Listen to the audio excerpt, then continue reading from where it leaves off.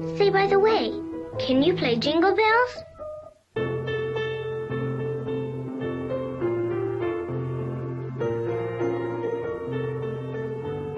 No. I mean Jingle Bells. You know, deck them halls and all that stuff. No. You don't get it at all. I mean Jingle Bells. You know, Santa Claus and ho ho ho, and mistletoe and presents to pretty girls.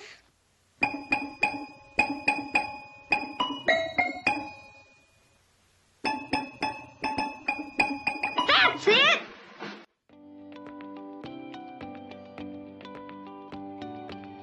This podcast is sponsored in part by Benjamin Hart. That's me! And yours truly, Zach Arnold. And by participation from listeners like you. So let's tune in to another episode of IPC. IPC. IPC. IPC. IPC. IPC. IPC. IPC. The Intergalactic Peace Coalition podcast. All the galaxies. All for you.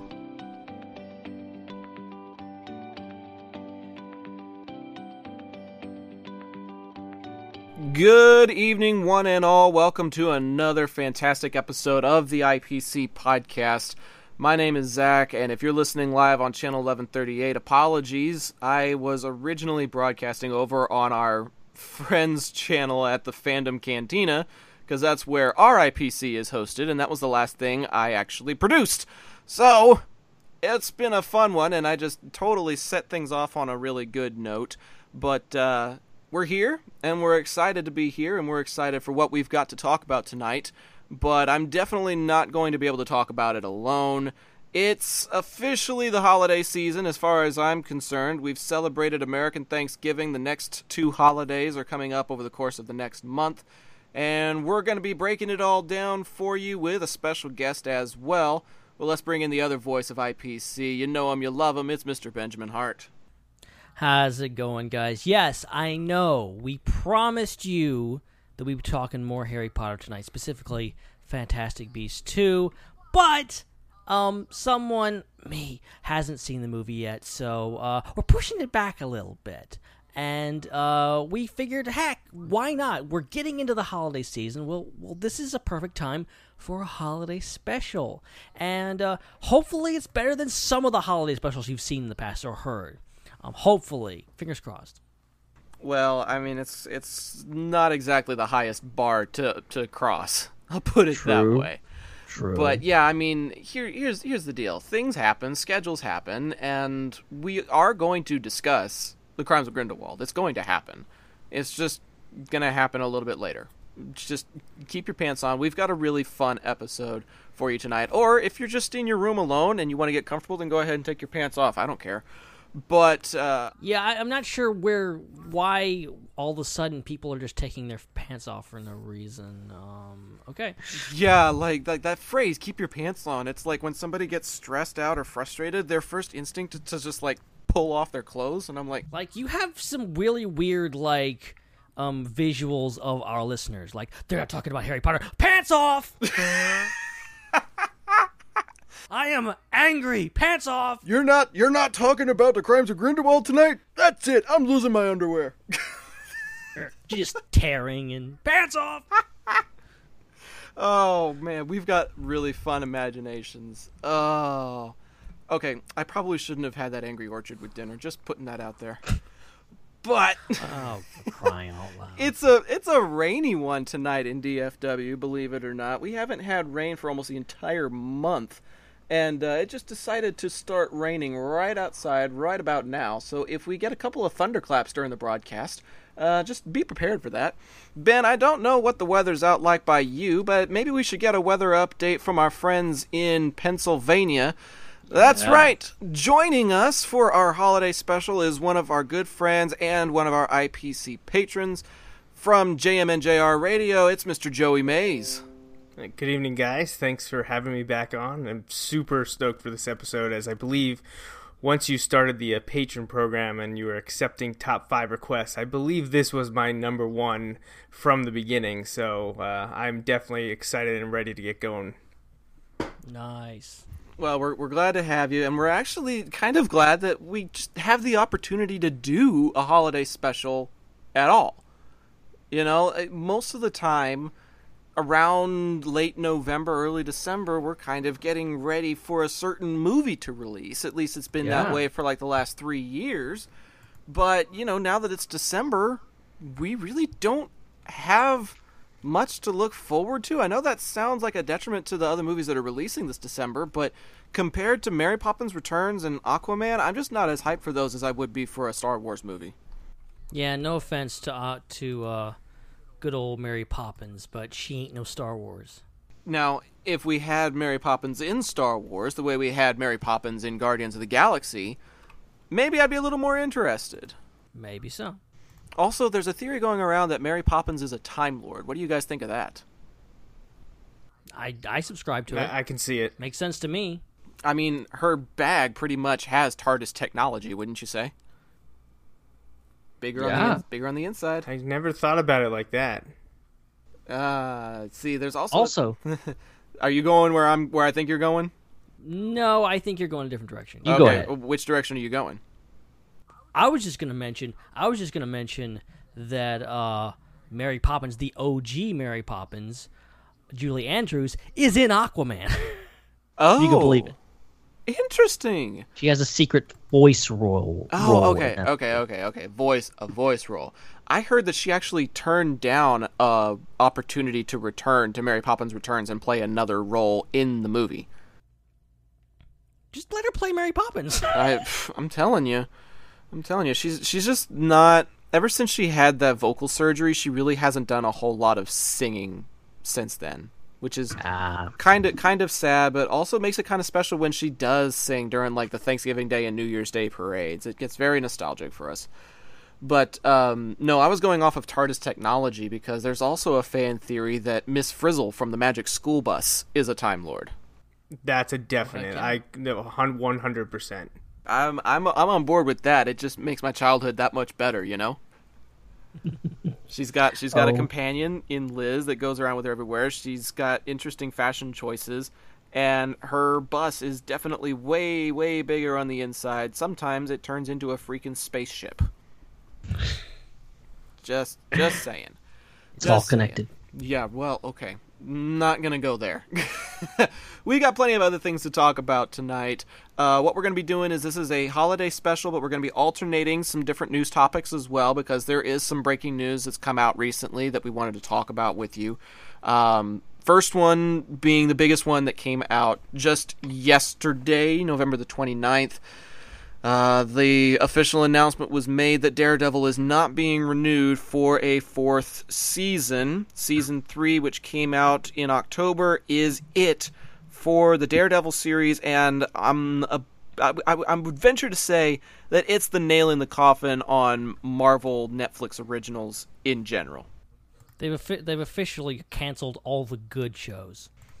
I mean, all we've got left is the Punisher, which is getting a season 2. It's finished. And we're just waiting for the announcement that Jessica Jones isn't returning. So far, they haven't made that announcement, but if Iron Fist, Luke Cage, and Daredevil are all gone, then we're going to be showing the door to the rest of the series, I would venture to say. Yeah, this is more than just ratings. I think a lot of people try to rationalize Luke Cage and Iron Fist, and maybe so. Maybe the ratings were down for that. Maybe ratings are down for Daredevil, but I don't think so. I think there's obviously something going on here. And even if it's not going to Disney Plus, there's other options for Disney. And I think Disney wants to probably cut ties with Netflix. And Netflix may not want to be with Disney anymore. And, I think that just seems like thing. And they're promising that we're getting more Daredevil stories, adventures as they call them, somewhere down the line.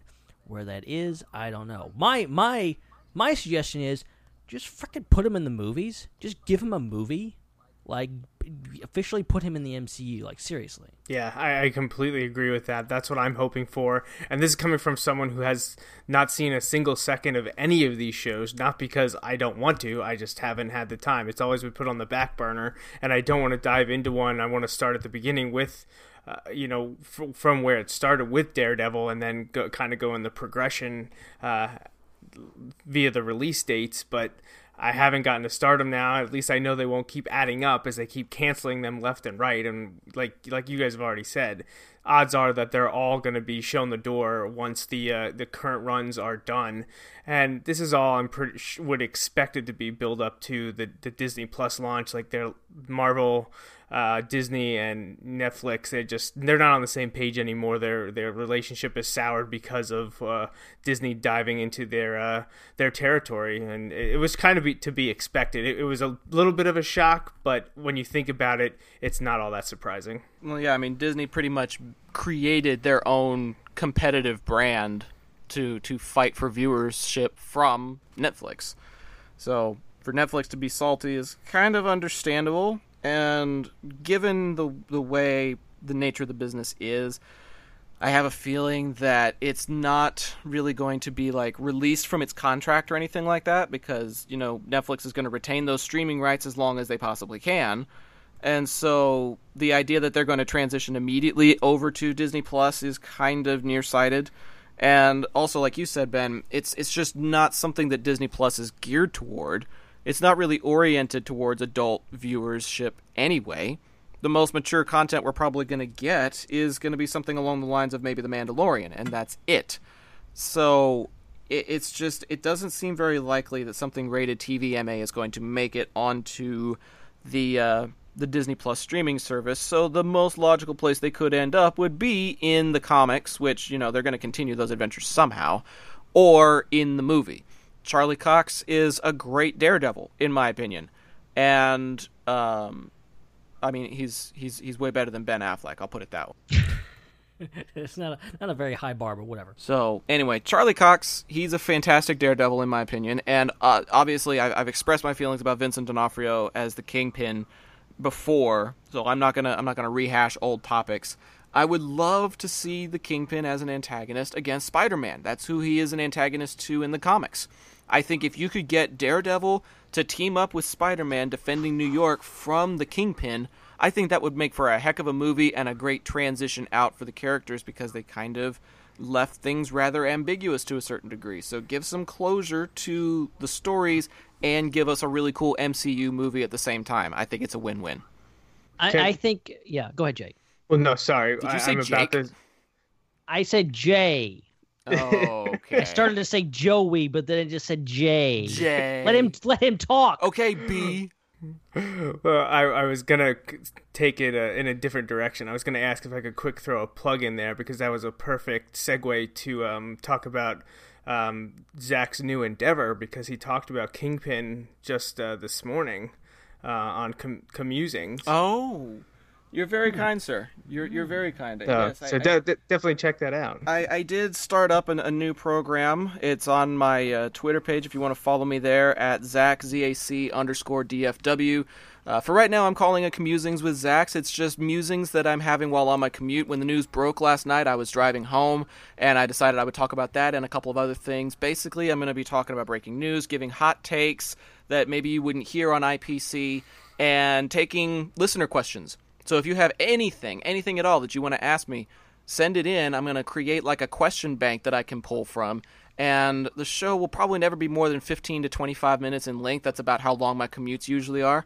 And it'll just go uploaded to my SoundCloud, and you can have a listen to it. If you're on your commute going somewhere, have a listen to my Commusings. Thank you, Joey. I appreciate that. Cool. Yep. So... we've got that knocked out of the way. We've got some other stuff that we're going to talk about later on in the show, but let's go ahead and start getting into the holiday spirit. Let's jingle those bells and deck those halls. This was actually an idea that Joey sent to us a couple of days ago, so I'm gonna let him lead this off. Actually, you asked us if we were going to distinguish these top 5 lists, because tonight it's basically just a whole bunch of roundtable top 5s of different things related to holidays. And I started with things like traditions and memories and things like that, and then we kind of narrowed it down to like things that you can view or listen to. And you asked us to distinguish television specials from the movies, like feature-length holiday films, which I think is very fair, because there's a lot of great classic specials and some TV specials out there that you probably just need to designate your own list for. So we'll just kind of go around the horn giving our number 5s, then our number 4s, kind of like we do with other top 5 episodes. But we didn't ask for any from our listeners this week. However, we're going to have a part 2 holiday special on the other side of Crimes of Grindelwald, where we will be asking you for top 5 things, and we'll be reading them on the air. So be sure to stay tuned for that. Tonight, it's kind of a us night, if you will. So, Joey, what is what's going to kick off your list? What's your number 5 favorite holiday TV special, my friend? All right, my number 5 is an interesting one. It's a pretty old one, though not the oldest on the list. It came out over 30 years ago, and I think it might be one that flies under the radar for a few people, but this one has been in my life as long as I can remember, and that is The Christmas Toy. And that special came out on December 6th, 1986, and it features a variety of Muppet-like characters. It does have the Jim Henson studio hands all over it. The original version actually contained an introduction with Kermit the Frog and was sponsored by Kraft Foods. And, I mean, if any of you have seen it, have any of you seen The Christmas Toy? I don't believe so. I have not. Okay, I actually mentioned this to you guys in tweets after one of your episodes in the last year, because it might have been during the Pixar episode talking about Toy Story, because it seems that if you watch this holiday special from the 80s, that Toy Story is basically a retelling of The Christmas Toy, just not focused around Christmas. It's all about toys that are conscious when the humans are not around, and it revolves around the Christmas holiday. It's all about a toy that was a new toy last Christmas, and now with Christmas coming around again, he's getting jealous of the new toys that are coming, and he wants to make sure that he is the gift that the child unwraps once again, so that he remains the favorite for every Christmas that comes around. There's a kind of like a subplot of, if you get caught out of the room or seen by humans, you get frozen forever, basically toy death. If you look at it, it's kind of grim that way. But in the end, all is well, and any toys that have been frozen become animated again at the end. And it's just a feel-good Christmas story. It's fun to watch. I enjoyed it as a child. Almost everything on my list here is all about nostalgia and traditions, and this was one that I definitely couldn't leave off. It's one that I watched year-round. It's something that didn't have to be at Christmas time for me to want to watch this as when I was a kid growing up, and this is one that I'm not sure I'd say it has aged well, but I still enjoy it whenever we do pop it on for the kids. Joey, I just did a quick Google search, and it does have Jim Henson's fingerprints all over it, and it's got a very Toy Story vibe to it, just from what I can tell. And you know that mention that you talk about nostalgia and watching year round. Those are some of the most fun ones to watch, in my opinion, because it keeps you in the holiday spirit year-round, too. It's not like you only have to be late November through December to be in the holiday spirit. You watch that, all of a sudden you start getting ready for Christmas season all over again. Absolutely. And that's it's a big part of all the aspects of my list, whether it's the TV specials, the movies, the songs. There's just something about them that, I don't mind watching them throughout the year, but when it comes to this time of year, they definitely need to be playing at some point. I hear you, man. I hear you. My parents, my family, really, they've just got a big collection of different specials, and that's where a lot of my list comes from, is just watching it with the family. I don't have a whole lot of them on my own, per se. I've started buying a few of them over the last couple of years, but, in the midst of all of those different movies that I've got in my library, I'd still need to add some holiday films to my collection. I've got a couple of them, but not all the ones that I want, so it's a process. It's definitely a process, but it's definitely fun to have them on in the background when you're working, or to have them on just to sit down and be with the family. It continues to kindle that spirit. So, Ben, what is your number 5 TV special on your list? Okay, my number 5 has to be A Charlie Brown Christmas. It's a classic. I guess that does qualify as a TV special, because that's absolutely. How I'm qualifying. Oh, it. definitely. Absolutely, no, absolutely, yeah, no. That And one of the classics definitely one of the classics. Got a chance to watch it just the other day, actually, and yeah, it's just great, and it's just I love the whole. Like, I understand, like, it's, you know, it's a religious message. Maybe if you're not religious, it doesn't resonate with you. But, like, for me, I think Charlie Brown, it's just this funny little wonky thing with Charlie Brown, but also comes down to, you know, about having a good message in the end. And I really like that. I mean, it's very heartfelt, and it's a classic, obviously.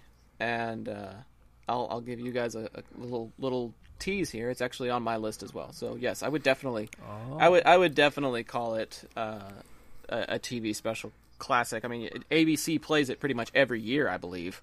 So if yeah, ever since they got the rights to it, which was like 15, 16 some years ago, because I think it was on CBS initially. CBS used to be the king of those specials. They used to do them back to back to back, like over the course of like an entire week. And you could like watch Rudolph one day, and then the next day you'd be watching Frosty, and then the next day Charlie Brown. They had everything on CBS for the longest time. Anyways, to my number 5 then. I don't see this on TV quite as much anymore. Maybe I'm just not looking at the right channels. Maybe I just don't watch enough live TV to recognize when it's on. But my number 5 is something that actually got rebooted recently. But I still prefer the original. I still consider it the best out of everything that's been made.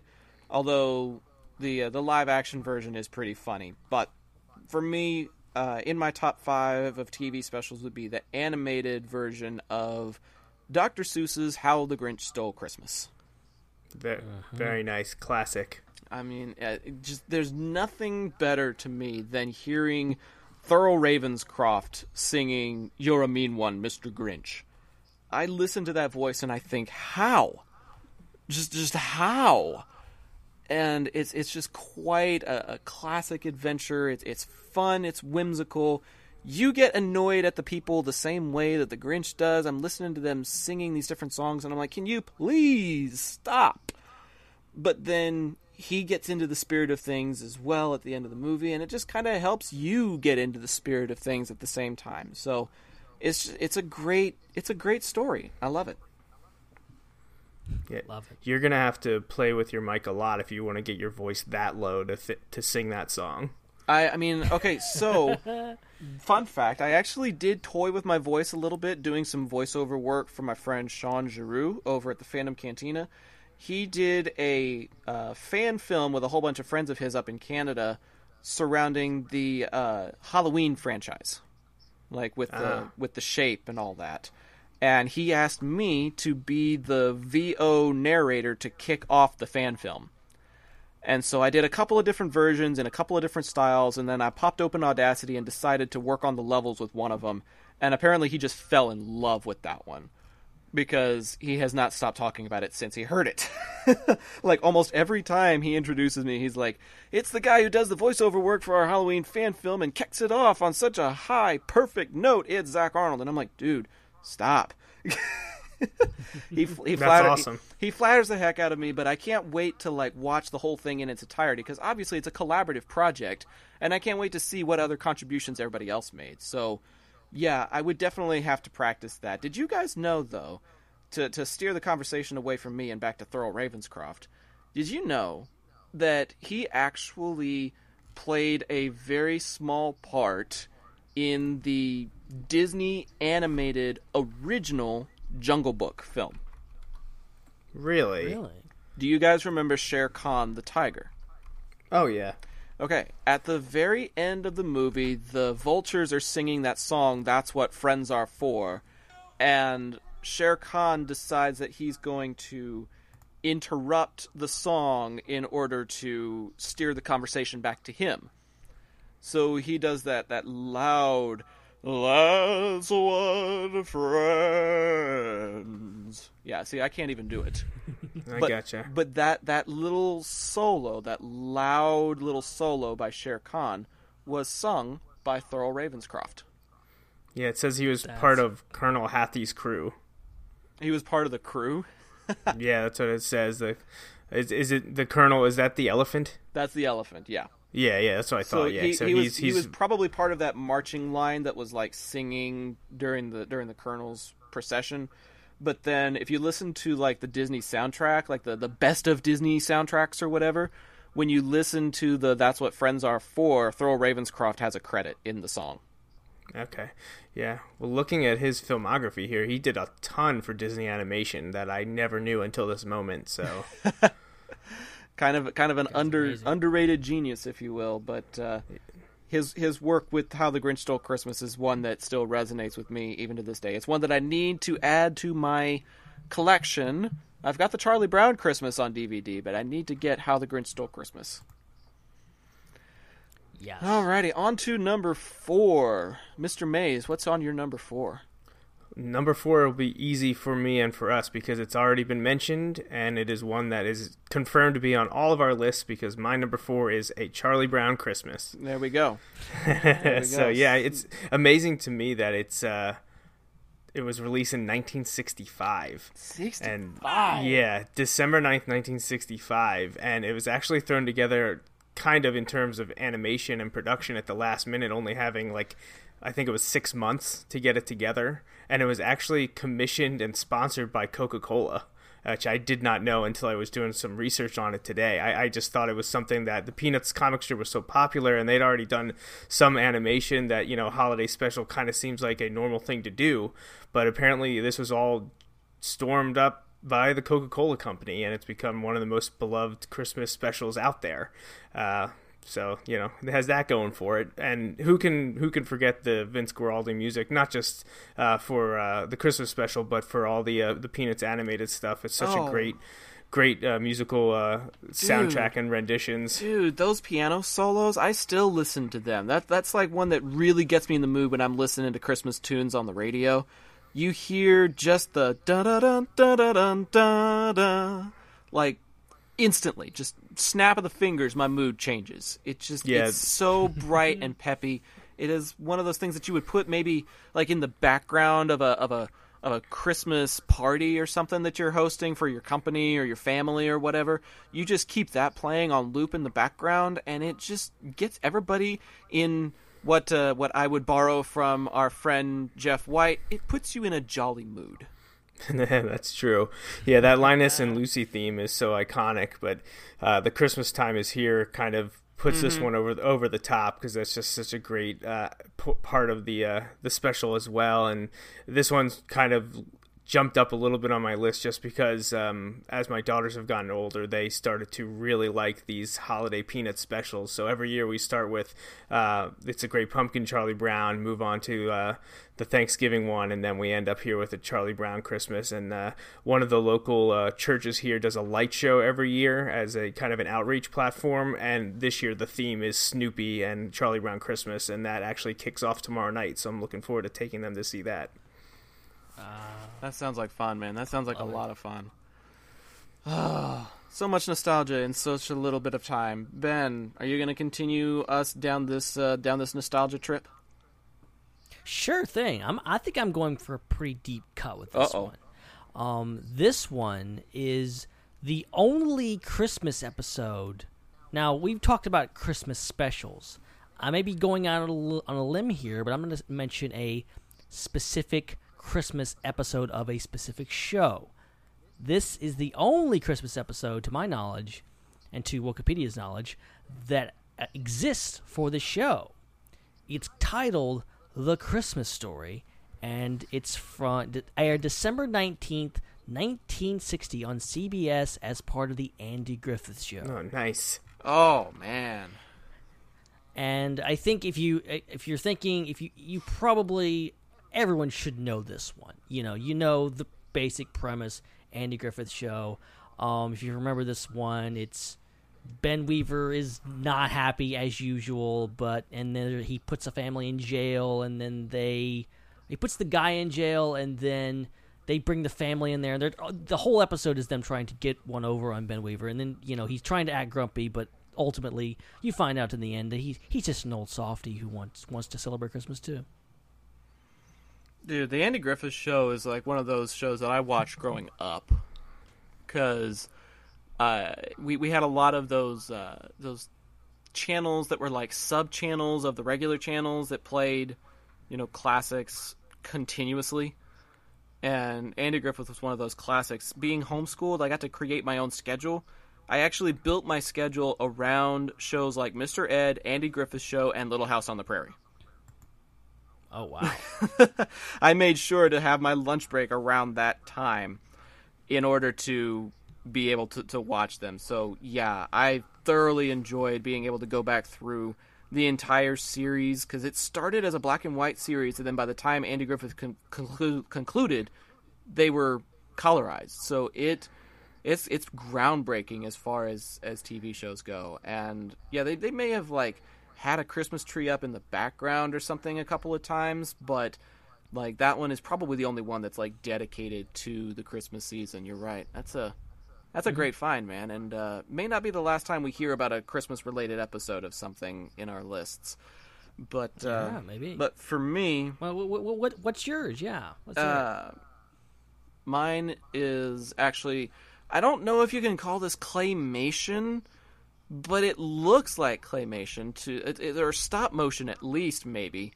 But most of the time when you think of those, you're thinking of maybe Rudolph the Red-Nosed Reindeer. Don't get me wrong, I do enjoy Rudolph, but it's not my favorite out of those types of movies. You can get them in like a bundle that's like Rudolph, Frosty Returns, The Little Drummer Boy, Cricket on the Hearth. They like come in a bundle package at Costco nowadays. It's like original Christmas classics or something like that. Yeah. So it's actually one of those, but it's not any of the ones that I listed. This one actually has Fred Astaire, Mickey Rooney, and Keenan Wynn in it. And it makes references to some of those other specials, but it also tells its own really sweet story. And that story is Santa Claus is Coming to Town. Nice. I really enjoyed that one. I think it's got some great musical numbers in it, particularly, the title song, obviously. They sing the whole thing in its entirety at the very end of the picture. And they've got this other one that's called Put One Foot in Front of the Other. And yes. I vividly remember certain points in my life where that was literally all I could do, was just keep putting one foot in front of the other. Like, when I was maybe like a senior in high school or a freshman in college, I went through a breakup, and it was pretty hard, and I was like going through some mild depression, trying to work my way through figuring out how do I move on, how do I get to the next thing. And around that holiday season, we put on Santa Claus is Coming to Town, and that song, just put one foot in front of the other, it actually carried me through that. So it's nice. it's got some nostalgia for multiple reasons for me, but I just think it's a good story. It's got good music, good characters. It's one that I watch year in and year out. Yeah. Love it. Yeah, those Rankin and Bass ones, I don't have any on my list, but they were all right outside. They were all under consideration. Santa Claus is Coming to Town for sure, and I really like The Year Without a Santa Claus. I love Heat Miser, and his brother. Those are great Christmas specials for sure. They're so much fun. They really are so much fun to watch, because they're no longer than maybe like 40, 45 minutes, but they tell a really good story in that amount of time. Yeah. Okay, I guess we're on to number 3, are we? Yeah. Yeah, I think so. Yeah, Joey, what you got for us? What you got? All right, I have another one that is filled with famous characters, although I'm not sure this special itself has a lot of acclaim or is maybe well known. But again, it's all about nostalgia and childhood when it comes to these things. And actually, on Monday, this special is celebrating its 40th anniversary. It came out on December 3rd, 1978, on PBS, and that is Christmas Eve on Sesame Street. And, oh wow! Yeah, it's I don't remember much of watching Sesame Street. My children have been in and out of it, but never were diehards about it. But this one always stuck with me, especially when the holidays would approach. And I know there's just something about it that I always really enjoyed. And the main theme to it, if you guys haven't ever seen it, is that Big Bird, he becomes concerned about Santa Claus's ability to deliver presents to everyone due to time and other types of restrictions, such as chimneys and homes without them, things like that. And that's kind of the main storyline that goes throughout the hour-long special. But they also kind of interject with the other famous Sesame Street characters, and a couple of them I always find really funny. One of the segments has Grover asking kids about their thoughts on Santa's abilities, and there's just this one girl that can't be more than like 2 years old, and she just gets so excited and animated talking about Santa, and it has me cracking up laughing every time I see it. And then another is Cookie Monster continually trying to get his list to Santa, but every time he's doing it, he ends up eating whatever he's using to convey the message, because he always starts talking about cookies. And I realize these things aren't hilarious that I'm describing, but if you ever see the special, I think you guys would like it. So so Christmas Eve on Sesame Street is my number 3. Love it. Dude, you're coming up with some stuff that I consider myself a Christmas connoisseur, and some of these I haven't even heard of, let alone seen.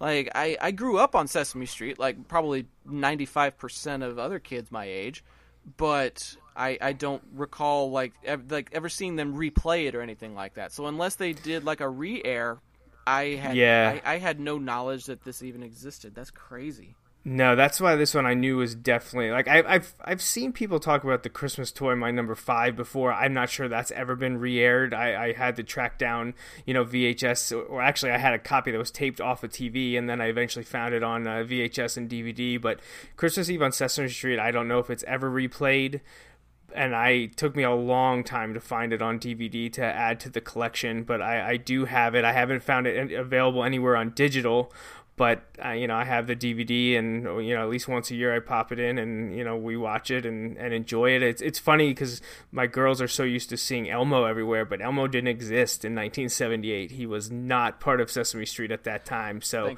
that was tough for them to swallow, not seeing Elmo. I was like, you're gonna have to settle for Big Bird and Cookie Monster, and those characters, but it's got the that kind of famous cast of characters, the human characters that just got kind of let go unceremoniously in the last few years. Mm-hmm. They're all very, very, very young in this, being 40 years ago, but it's really cool to see their You're talking like Gordon and Maria and all them? Oh, yeah. Yep.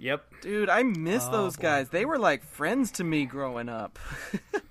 Yeah, it was really disappointing to see them kind of get pushed to the side. But if you haven't seen this, I definitely recommend finding it. I'm sure you probably find the DVD on Amazon for like $10 or something like that. It's worthwhile to watch just for that nostalgia trip. That's great. Yeah, who needs drugs when you can get tripped on nostalgia, right? Exactly. Oh man, Ben, what's your number 3? My number 3 is not a deep cut at all. I would be willing to bet it's at least on one of y'all's lists, if not both of your lists. Rudolph the Red-Nosed Reindeer.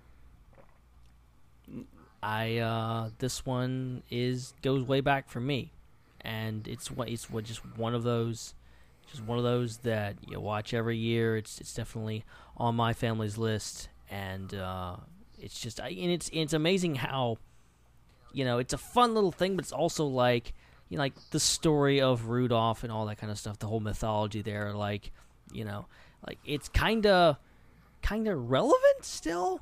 The whole thing about bullying and being different and accepting who you are, and this whole with what's going on with Rudolph, it's very you can still take those little hidden, not really hidden, but those moral messages to heart still today, even though it's probably 50 or 60 years old by now. I don't know off the top of my head, but I would imagine so. Yeah, actually, I do. I have it here in my notes because I considered it. Where is it here? December 6, 1964. Wow. So 54 years. Man, that's quick math. Hey, I like to bring some things to the table, so... You bring plenty, man, and it's always appreciated. Ben, Rudolph was probably, like, if I had to come up with an honorable mention, that's probably where I put it.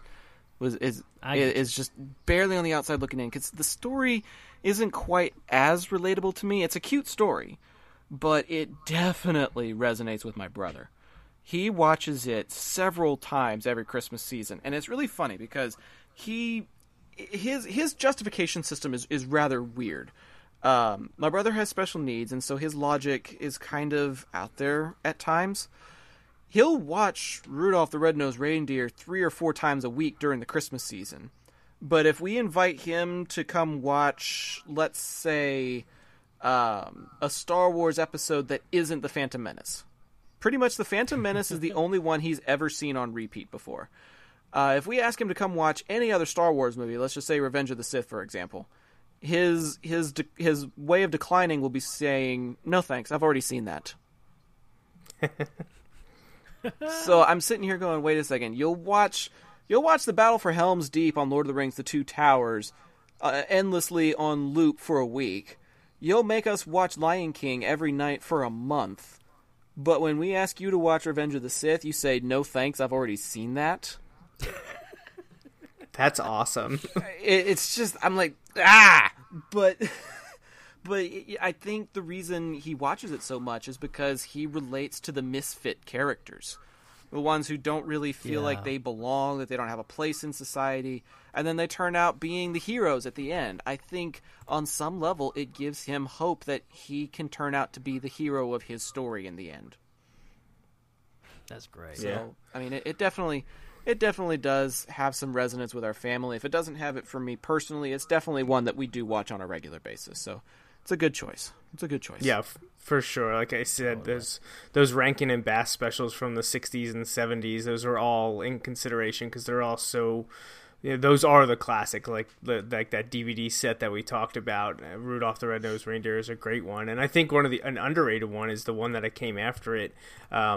It was called, I think, Rudolph Shiny New Year or something like that. I always really enjoyed that one because it was about New Year. You don't get too many New Year's holiday shows, and that one took a Christmas character and moved them on to the holiday from a week later. Well, I mean, they've got to continue their adventures somehow, right? Exactly. They've got to continue doing stuff outside of Christmas. So, yeah, that makes sense. Shoot, I had one other thought that I wanted to put out there, but... Oh, I remember what it was. So if you think about it, these Rankin and Bass stories are essentially the first origin stories. Because you're taking a classic Christmas song like Rudolph the Red-Nosed Reindeer, and you're taking the elements from the song and putting them into a story format. You're giving a visualization to what you hear in the song. And then not only does it give you like more information about the character, but it also makes you think of the TV special whenever you hear the Burl Ives version of Rudolph the Red-Nosed Reindeer. The way that they tied everything together back in the 60s and 70s was really clever. Because now we can't not think of those kinds of things. So, just something to think about. But it's time for my number 3, unless I'm mistaken. No, you're up. No, go ahead. So, I know for a fact Joey's going to appreciate this one, and I know for a fact that a lot of our loyal listeners are going to appreciate this one because I'm making a reference to what is quite simply my favorite TV show of all time. I'm going to take a page out of Ben's book and do a holiday-themed episode from a TV show, and that would be Season 7, Episode 10 of the TV show Friends. The one with the holiday armadillo. Yeah, Oh, no. make sure you check your Facebook messages there, Zach. I think I knew where you were going with that one. Oh, Joey, my friend, you know me all too well. It is time to learn about Hanukkah. Oh, man. That's one of the things that I love about that show was it was so diverse and inclusive. Even though it was 6 white people on the show, it was still able to find ways to talk about other beliefs and other points of view and other perspectives, the hardships of life, being able to handle tackling the holidays with your kids, even if you're separated, For those of you who don't watch the show, which, by the way, you should, Ross, one of the characters, has custody of his kid for the holidays, and he is part Jewish. So he wants to teach his son about Hanukkah. But his son really only knows Santa Claus. And so Ross runs out to the costume shop to try and make his kid happy and tries to find a Santa costume, but can't. The closest thing he can come up with is an armadillo costume. And he calls himself the Holiday Armadillo, Santa Claus's part Jewish friend. I came to give Ben some presents, tell him Merry Christmas, and teach him about Hanukkah. It's just one of the weirdest, wackiest, zaniest episodes of the whole show. But it's so funny, too, because I think at one point, Chandler, one of the other characters, borrows a Santa outfit from a guy at work and walks in on the Christmas party while the Holiday Armadillo is trying to teach Ben about Hanukkah. So I think, Joey, correct me if I'm wrong, but there's one sequence where Monica, who is Ross's sister and is engaged to Chandler, decides to hold a powwow amongst the three of them, and she says, Ben, why don't you open those presents while Santa, the Holiday Armadillo, and I go talk in the kitchen? Yep. And I'm just sitting there going, how crazy is it? I know that's the gist of a sitcom, is it's situations and it's funny things that you just don't expect yourself to be put in, and yet you do. And just the zaniness and wackiness of that whole situation, and yet at the same time, Ross still does get to teach his son about Hanukkah. By the end of the episode, he does tell him about the Festival of Lights. And Ben gets to celebrate Christmas with quote-unquote Santa Claus, and he gets to learn about Hanukkah. So it has a happily ever after kind of feel to it as well, while still providing some of those classic laughs that you get from that show. And I assume, this didn't make the cut of the show, but he also got to learn about important DC Comics characters as well, so. Oh, yeah, the part where Superman flew all the Jews out of Egypt. Yes, that's the one. I forgot. Yeah, Joey shows up dressed up as Superman to tell Ben Merry Christmas. And Santa at one point was like, my favorite part was when Superman flew all the Jews out of Egypt. And Ross just very dryly goes, the Holiday Armadillo was not so thrilled about that part. Such a great episode. Oh, it's hilarious. I love that show. And if there was ever anything to put me in the holiday mood, it would be a holiday episode from my favorite TV show. Honestly, Joey, in my opinion, season 7 of Friends is the best season of the whole series. It is a really, really good one. I still think my favorite season, and this could be just because it has my favorite episode, is probably season 4, just because the one with the embryos is my all-time favorite TV episode across every show. Oh, dude. So I just love season 4, but season 7 is really, really good. Man, season 7 is just super consistent. I know we're getting kind of off track here, but the one with Phoebe's cookies, where we learn about her relative Nestle Toulaus, the one where Rachel hires the cute assistant, the one with the engagement pictures, the one where with the nap partners, where Joey and Ross take a nap together. It's hilarious. The one where Chandler doesn't like dogs. It's a great Thanksgiving episode. And then episode 10, the Holiday Armadillo. And then here's one of my favorites, episode 11, the one with all the cheesecakes. Oh yes, the ending is the best part of that, where Joey walks in on Ross Chandler and Rachel, and he just sits down and pulls out a fork and is like, "Hey, what are we having?" It gets me every time, dude. I've seen this show 8 times through, and I still laugh at the punchlines. I love it. Actually, on the one where with the sleeping partners, where they fall asleep with each other, I do believe they're actually watching a Christmas movie during that, or a reference during that, because I'm pretty sure that's the episode where they yell "Die Hard." Yes, they're like, "Die Hard, baby!" And then we watch Die Hard 1 again, and it'll be like watching Die Hard 2. Exactly.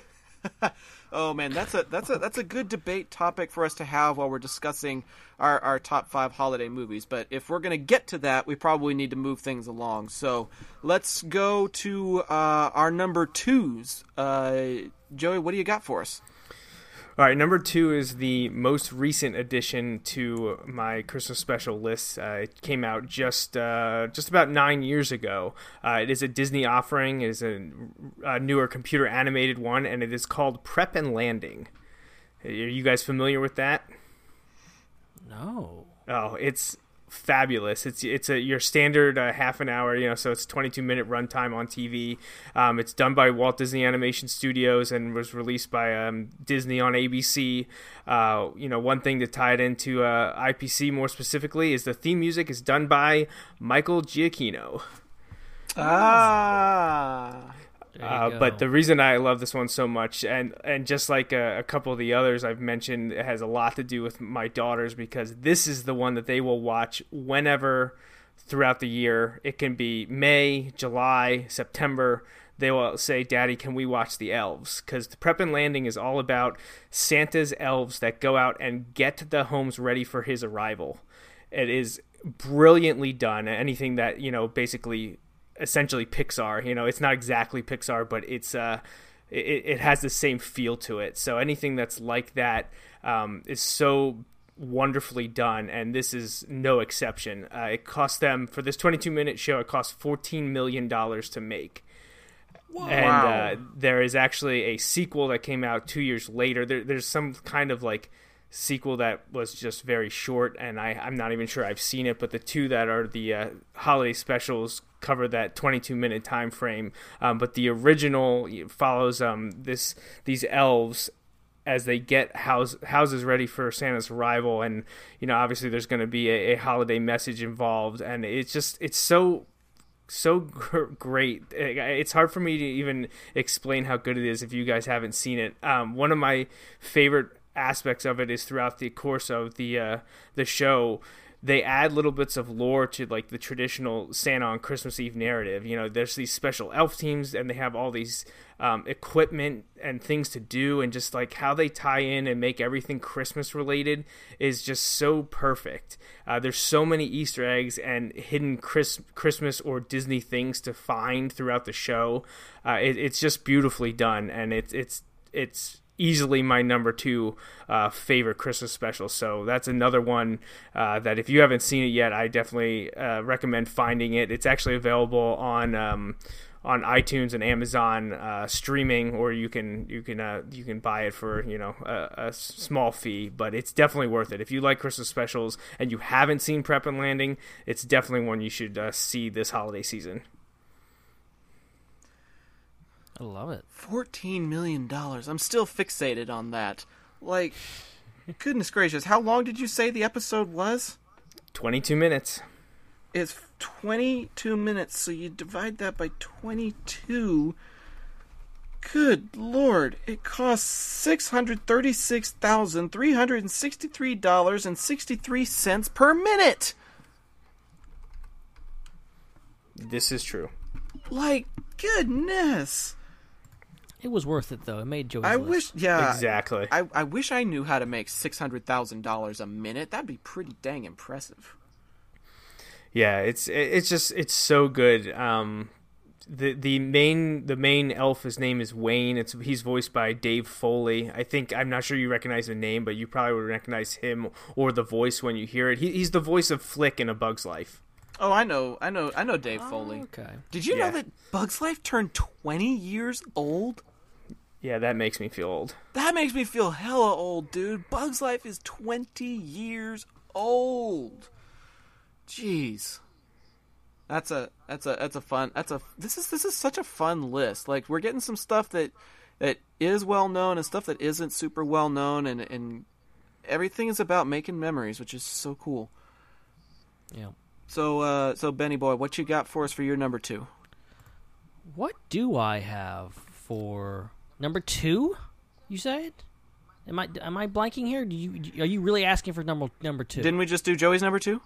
Correct. I guess we did, because I got a bomb to drop on you. Oh boy. So This one He doesn't have a number 2. Is no, you're gonna wish I didn't have a number 2. No, no, you're not. Yes. Yes. You're not. Yes. The Star Wars Holiday Special. It's number 2. Yes, it is. That does not belong on anyone's top 5 list of anything anywhere except for what belongs in the freaking garbage. I know it's terrible, but it's Star Wars. It belongs on my list. Yeah, I mean, and that Boba Fett cartoon is kind of cool.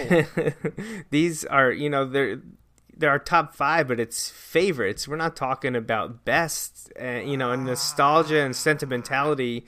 That you got to throw things out the window there. Sometimes it's tough to explain why you love something. So I think it's perfectly fitting to have the holiday special on Ben's list. Well, thank you for the support, Joey. Thank you. Belongs in the garbage. I'm just messing with you. Oh, you know I'm messing with you. You know I love you, buddy. But it's just okay. I gotta even things out a little bit. I gotta level the playing field. For number 2. I told you it was on my list. Here it is, number 2, the Charlie Brown Christmas. Let's bring it back to Linus and Lucy and Pigpen the innkeeper and who is it? Snoopy. I love the part where Lucy tries to convince Snoopy to be all the animals in the play, and she's like, "Can you be a sheep? How about a cow? How about a penguin?" And it just stands straight up and starts walling around like a penguin, and I'm just like, yes. Like he doesn't really say much. Like I think he boos Charlie at one point in the movie, but he doesn't really say much. But Snoopy has the sass that I aspire to. He really does. Man's best friend. Yes. It's just a great one. It's a classic. Like you said, Ben, it tells a really good story. Like, a lot of them are supposed to be about just putting people in the spirit of the holidays. But for those of us who are Christians, it also puts you in the spirit of your beliefs as well. Like, it's the only TV special where you hear the scripture quoted like that. And, for those of us who celebrate Christmas, hearing the story of Christ is kind of nice. And the way Linus presents it, and the fact that ABC still airs it, Like even with the political correctness around today, they still air a classic that's decades old and makes reference to the scriptures. I respect them for that. Yeah, it's pretty cool. So that's my number 2. I guess we're on to our number 1 TV specials. It's been a thrill ride. Joey, how are you going to put the brakes on for us? All right, so I think you guys have at least heard of this one, even if you haven't seen it, and it is a classic story told with wonderful characters, and that is Mickey's Christmas Carol. Oh, is that the one where, like, Mickey sells his watch to buy Minnie a present? It is not, no. Oh, okay. Okay. No, that is a part of Mickey's, I believe it's Once Upon a Christmas. It's the third story. It's called The Gift of the Magi. I do absolutely know what you're talking about, but no, this is a retelling of Charles Dickens' A Christmas Carol. It's a Christmas Carol using those characters, of course. Correct, yep. So obviously Scrooge McDuck has to be Ebenezer Scrooge, and Mickey Mouse is Bob Cratchit, and then they fill in the other Disney characters throughout the way, and it's an animated featurette. It's actually relatively old, too. It's actually 35 years on December 16th. It came out in 1983. So it's only 26 minutes long. It's obviously a Disney production, but I don't know, I just really enjoy it. I really, really enjoy the Christmas Carol story, which you're going to hear more about in a little bit. What's not to like about Disney characters, and this one is full of nostalgia because I remember watching this every single year growing up, and yeah, if you like Christmas Carol, I don't think you can go wrong with this one. So if you haven't seen it, definitely check it out. There's probably like 50 different renditions of A Christmas Carol. Like easy. At least, because you got the Jim Carrey version, you've got Scrooge the Musical, you've got the one with George C. Scott, you've got the Mickey Mouse, you've got the what's the one? The Muppet version. Like, there's so many. I think Patrick Stewart does one as well. So yeah, I mean, Christmas Carol, we're definitely gonna have to touch base on that in just a bit here, but it's a classic story that it has the capacity to be told time and time again because it's such a timeless tale. Yep. Alrighty, Ben, what is your number one TV special? Well, this one it's an obvious choice for me. It's one of the more popular ones, and it's hold a special place in my heart because it's How the Grinch Stole Christmas, not the live action version, not the new animated version, but the original, the OG, the one that was my number 5. the OG cartoon. And nothing against the new versions, whatever. I mean, like, even the original version is like an extrapolation on the original story. But, like, I think they did it best in the original. Oh, I think easy. 30 minutes, I think, is the best time for that thing. It flows so well, and then, it's such great. It's one that I look forward to every single year watching. The Grinch terrifies my girls, and I don't know why. Oh my god! Well, okay, Yeah, but he's got quite a scowl to him. He really does. Like, he seems kind of grouchy at times, and Yeah. and so I mean, even just the way that he's presented, the way that he's animated, compared to the Grinch that you see from Illumination Studios, like, he looks silly almost. Like, he looks kind of goofy, but the way that the Grinch looks down at the Who's from Whoville in that special, you can just tell he is thoroughly annoyed with his downstairs neighbors, and so he tries to ruin Christmas for them. Yeah, It's a great story. It's a great story, and that's why it was on my top 5. It's not necessarily as big a nostalgia trip for me, and if by some happenstance we end up not watching it during the holiday season, it doesn't feel like the end of the world for me necessarily, but there are some that I just have, like, as absolutes. I must watch these year in and year out. It's not Christmas until I've seen this. Does anybody else feel that way about certain things that are on their list for tonight? Oh, absolutely. It's just not the holidays. It's not Christmas until I've watched Charlie Brown Christmas. It's not the holidays until I've heard this song play on the radio. It's not the holidays until we've watched this movie. And that's part of what gets you into the spirit, I feel like. So Yeah. it's great to make those kinds of memories. Oh, for sure. Yeah. And, while all these television specials, these shorter features are all on that list and make it feel like the holidays, I feel like the movies that we're going to talk about, there's a couple on my list that until I've seen that, it's not Christmas. So Oh, absolutely. we got a lot to look forward to. Abso-freaking-lutely. But before we can get to that, I guess I got to tell you guys my number 1 TV special. This is another one that is rather short compared to some of the other things that we've talked about, but it's like everything in this either sends me down memory lane or sends me into stitches. And that's what I love about this particular special. And I don't know why it's my number 1. Honestly, most of these probably could have been my number 1, but when I thought about my number 1, the first thing that I put in there was this. And it's just because I watch it year in and year out, and I always, always, always enjoy it. And that would be... I don't know if you guys have seen this. Maybe you have, maybe you haven't. I'm getting choked up over it already, just thinking about it. Listen to me. Oh. My number 1 TV special has to be a Garfield Christmas special. Oh, interesting. I have not seen that. It's so funny. Like, it opens with Garfield feeling very selfish about having to go to the farm. He wants to stay in his bed. He wants to open presents and eat lasagnas. He just wants to stay at home. And then he gets out there and he tries to be as antisocial as possible, but he ends up meeting the antisocial grandma, and he discovers the reason he's antisocial is because she misses grandpa who passed away.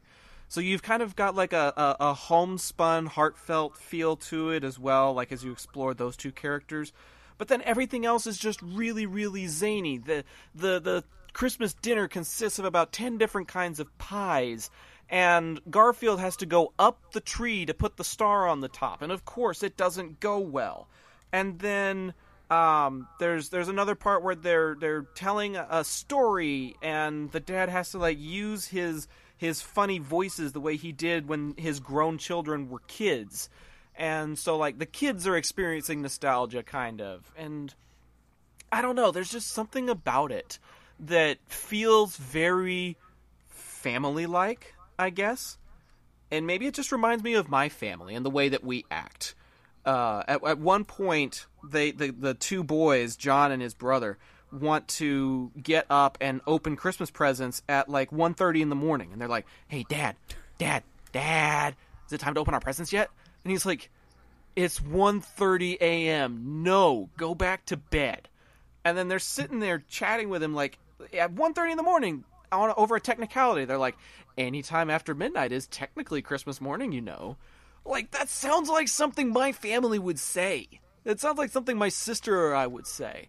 And so, you know, I guess it's just got a lot of hilarity to it, and it's got a lot of family feelings to it as well. And it helps me enjoy the holidays that much more, watching even an animated family going through some of the crazy family antics that come with the holidays. I love it. Yeah, that's great.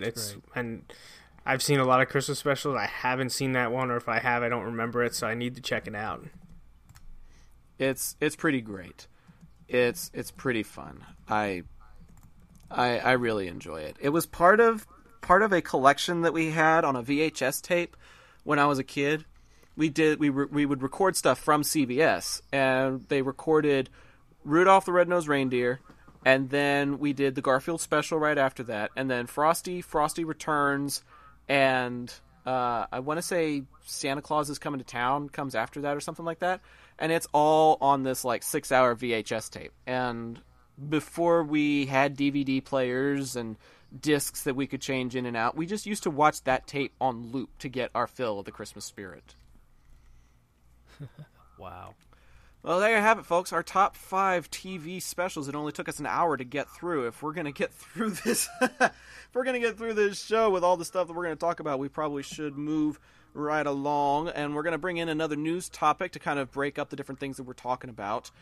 This one comes courtesy of our friends over at StarWarsUnderworld.com. Jon Favreau released a picture not too long ago, a couple of days ago, from the set of The Mandalorian, and it had some pretty interesting guests that visited the set that sparked a lot of speculation. Guests included Peyton Reed, the director of Ant-Man and Ant-Man and the Wasp, Taika Waititi, who is going to be directing one of the episodes of The Mandalorian, but he was also the director for Thor Ragnarok, and then making an appearance, none other than Anthony and Joe Russo.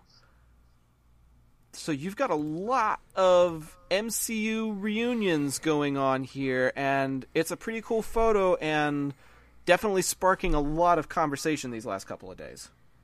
Okay, here I got a question for you guys. So Favreau himself is working on The Mandalorian.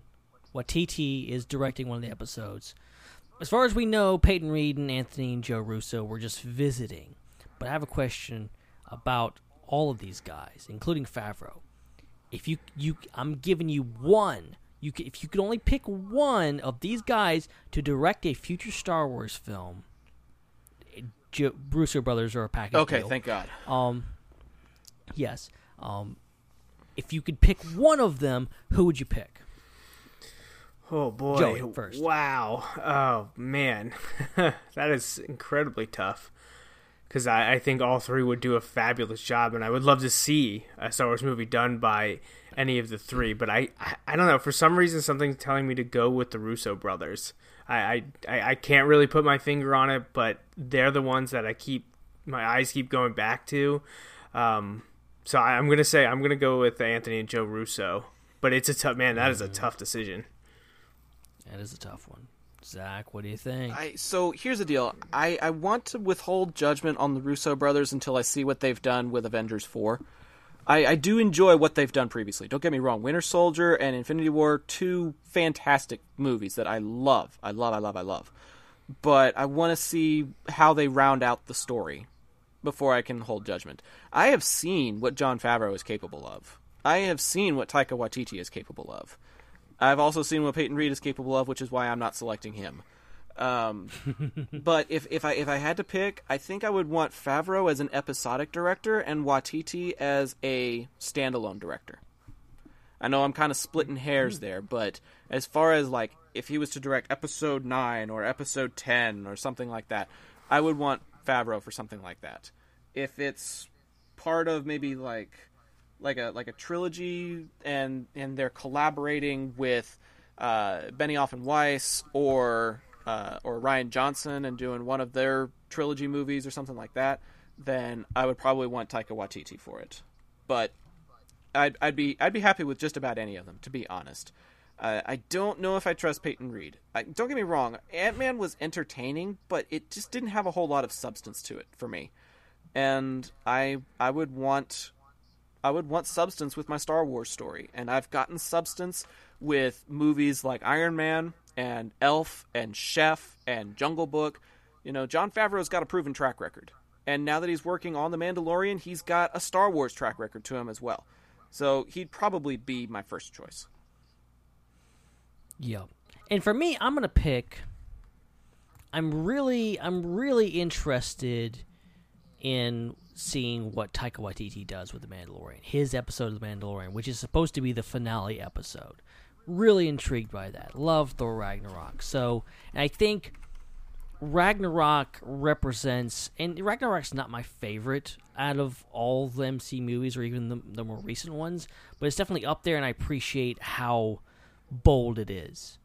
And in Star Wars films, I appreciate boldness. I appreciate trying to think outside the box and do different things and expand what Star Wars is. And Taika Waititi, I know a lot of people are not huge fans of Ragnarok because it kind of reinvents the thing and kind of does different things. It turns it, into more even, injects more humor and more color and more everything. I think that's the strong strength of Ragnarok, and I would love to see Taika Waititi's take. I think he has a brilliant eye for, just design, color, humor, all kinds of stuff. Would love to see. So I'm looking forward to his episode, but I would love to see him come back and do a full feature film.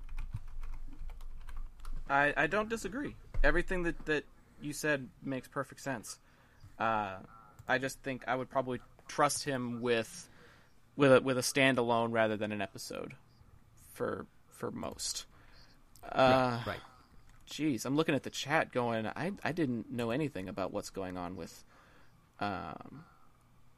this Rudolph the Red-Nosed Reindeer controversy. What? Apparently, there's controversy about everything nowadays. Yeah, there really is. There really is. Apparently, if it exists, somebody's apparently angry. HuffPost is upset that Rudolph is still airing because it has bullying in it. But you know what? The bullies... It's an anti-bullying Yes, message, people! Exactly. You can't have the proper endings and good messages without controversy and problems. Like, that's the whole point of film and television, and books. Like, what, is everyone just going to live in utopia at all time? There's nothing interesting about that unless there's something to overcome. Also, even if there is something problematic in something like that, it's old. It was made 60 years ago. Like, you have to give some things a pass.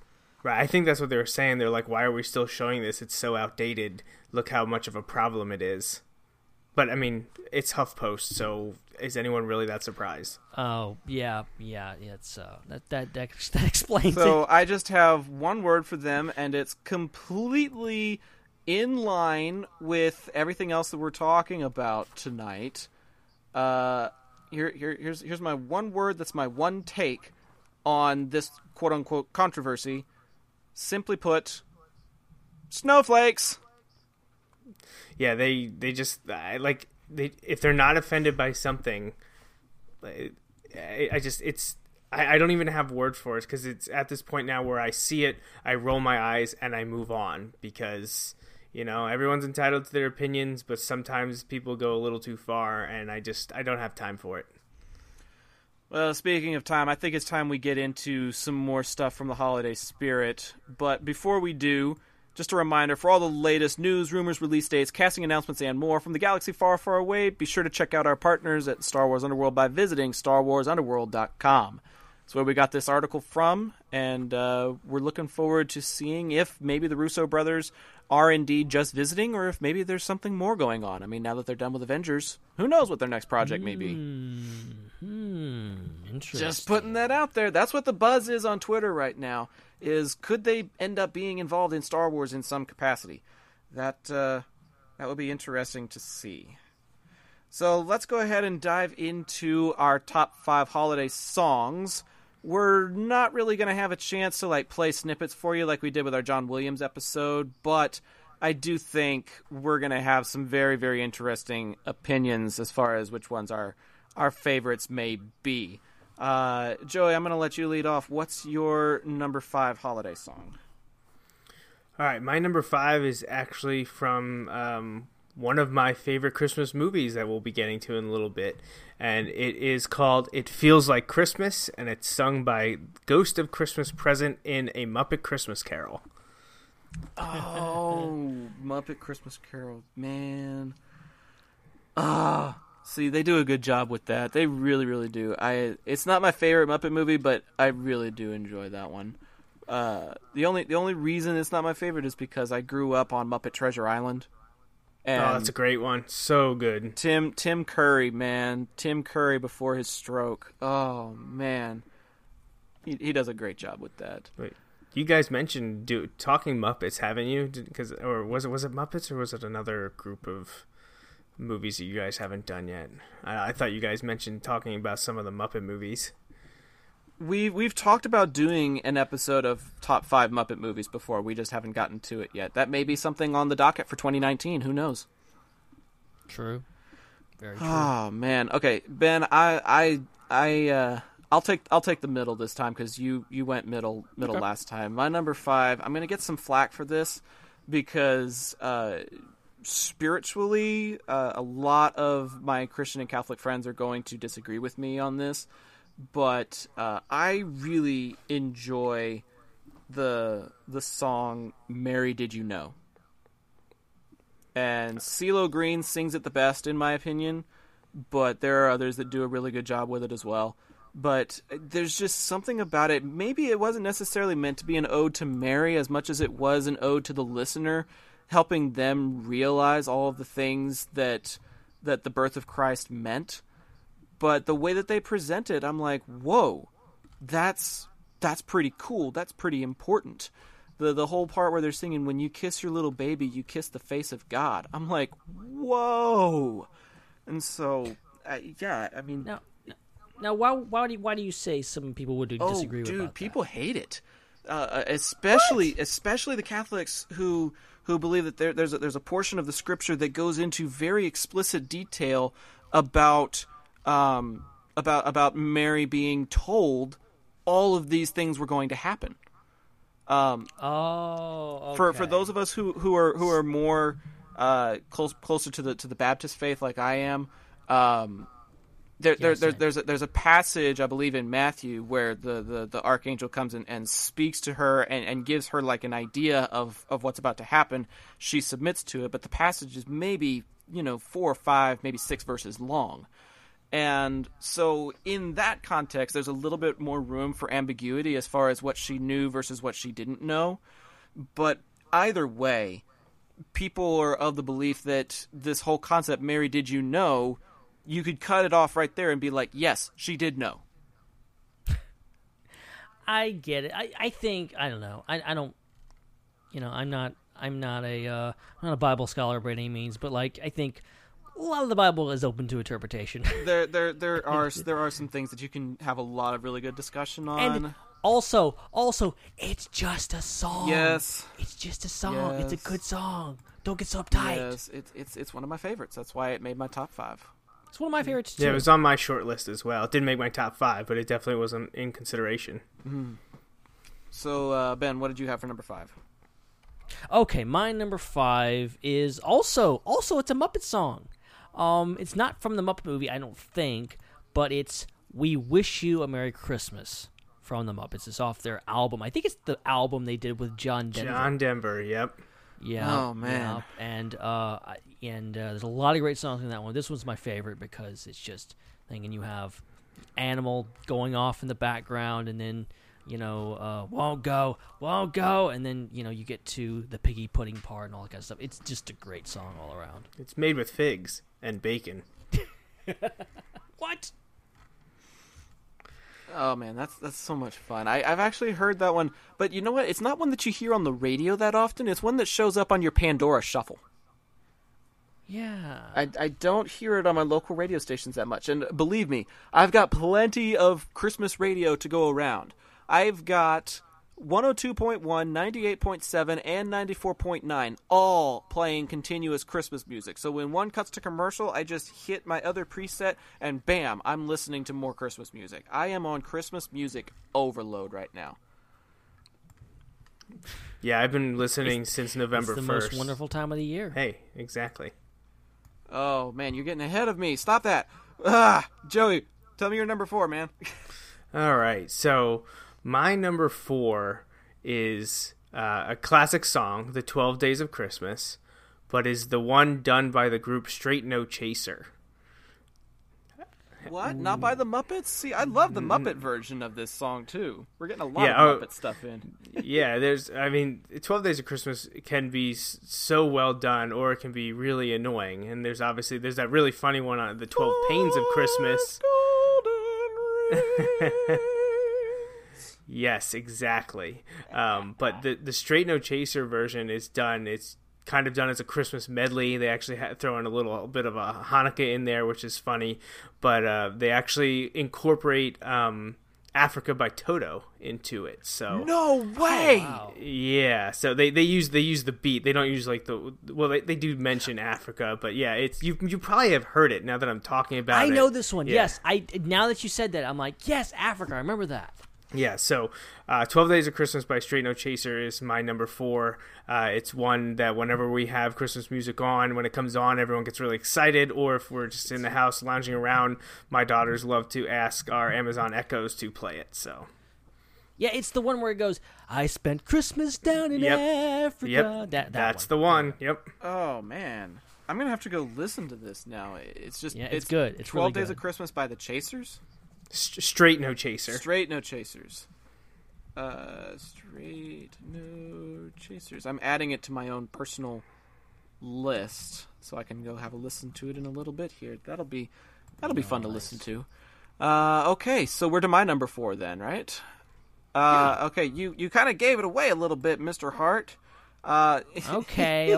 My number 4 is a classic. A lot of these are pretty classics. They're pretty straightforward. I'm not going to really have a whole lot of obscurities for you guys in this one. Andy Williams' Most Wonderful Time of the Year. Oh, classic. I love what it describes. I love the chorus. I love the man's voice. I'm allowed to love a man's voice. The guy does a great job. And it just puts you in the mood. You hear that flourishing intro, and you can't help but, stop the conversation. You're like, shush, shush, shush, shush, shush. It's the most wonderful time. You just get into it. And those are the kinds of songs that I love. The ones that are either really, really pensive, like Mary Did You Know, or the ones that are just super festive, like Most Wonderful Time of the Year. Yeah, that one's definitely didn't make my list. It almost did. Definitely an honorable mention on my part. That one's special for me because I actually got to see Andy Williams in concert. Whoa! Way back before he passed away. Not too many years before he passed away. He actually had the Moon River Theater in Branson, Missouri, and for some reason, we just up and went and saw his show, his Christmas show at Thing, and of course that was one of the songs he sang, and it was amazing. Dude, wow, that's amazing. I'm very jealous right now. I'm very, very jealous. So before I get just consumed with envy, why don't you tell us what your number 4 is? Oh, it's me? Okay. I'm going to go with, for my number 4, White Christmas. Now, I kind of went down my list kind of very quickly. I'm like, okay, I'm thinking of songs, but I also want to pick what I think is the best version of these songs. And I think White Christmas by the Drifters is the best version of this song. And if you don't know, you might remember it from a little movie called Home Alone. It's the that version, and goes through. That's the best version of White Christmas, in my opinion. It definitely puts a different take on it. And for a while, when I first listened to it, I thought it was like a dub of sorts, and they kept Bing Crosby's voice and just like put it into the dub version. I didn't realize it was like a completely different done version for a completely different artist group. I thought somebody had done like a whole bunch of cuts to it or something, and I was like, oh, that's clever. It's also played briefly during Tim Allen's The Santa Claus. Oh, yeah. That's where I remember it from, because they're showing like the picture perfect Christmas dinner, and then they kind of pan out and you realize it's the TV, and then you're looking at their table and it's just a burnt turkey and a bunch of steamed vegetables. And it's like, oh man, come on, Scott, get it together. But yeah, that is a really good one. Totally. On Joey's up next, on isn't to he? number 3 with Mr. Mays. All right, my number 3 is another Christmas classic song, and kind of like Ben said, there's a lot of renditions of each song, and you like to pick out your favorite one. This is not the classic version of it, but it is done by probably my favorite recording artist. It's "I'll Be Home for Christmas," and it is done by Rascal Flatts. Oh, love me some Rascal Flatts. Yep, my favorite band. So when I heard their version of "I'll Be Home for Christmas" like 5 years ago, I fell in love with it, and it was actually tough for me to put it at 3 because it had been my number 1 for a long time. But yeah, that's where it falls right now, and I really, really enjoy it. So what did you make of the remake that Rascal Flatts did of "Life is a Highway"? I enjoyed it. It came out with Cars, I believe. Yep. Yeah, Yep, they released it when they released Cars, and I enjoyed it. Don't get me wrong, I really did enjoy it. But then about 2 years ago, I was listening to an oldies station here, and I heard the original one by Tom Cochrane. And I was like, okay, I get why they changed it, but there weren't a whole lot of changes, Like, usually when you do a singing of a song in a different way because it's your group, it's like usually drastically different, like the Drifters with "White Christmas." It just felt like, I don't know, maybe just a little bit better tempo or something like that. Like it didn't feel like there was a whole lot that was different. And I was like, okay, so if there wasn't a whole lot different, why wasn't the Tom Cochrane version included instead of the Rascal Flatts? It just, I don't know, kind of confused me a little bit. Not to take away from the band. I do enjoy their music. It was one of those more of a why questions rather than I don't like it type questions. You know what I mean? Right. Yeah, I get it. I don't have an answer for you, but I see where you're coming from. I was just curious if anybody else had similar thoughts, but apparently some thoughts I just need to keep to myself. Oh well. All right, your number 4, Mr. Arnold. My number 4 or my number 3? Number 3, I guess. Is that where we're on Because now? my number 4 was Most Wonderful Time of the Year, and we already talked about that, so I think it's 3. Aha. Okay, cool. Number 3 is another classic. It's one that I always sing along to, and there's only one person that I would want to sing along with this to. There's plenty of other versions, but I prefer the original 1961 version, Nat King Cole's The Christmas Song. Ah, classic. Love me some Nat King Cole. Chestnuts roasting on an open fire, Jack Frost nipping at your nose. You just get into the mood from there, and just I don't know. It's one of those mood setters that you can only find with certain songs, and that one definitely does it for me. I never really thought about how close it is to a horror movie, because Jack Frost nipping at your nose. What if he bites your nose off? Oh man, we're getting ahead of ourselves. There actually is a horror story associated with Christmas. There's a few of them, and of course there is. Oh man, they're so much fun to talk about. But we're getting it. What are we talking, like Zombies level? Yes. Absolutely, yes. I hope you're able to stick around. I know that you're crunched for time, but I hope that you're able to stick around long enough to hear me describe this movie, because it is absolutely horrible.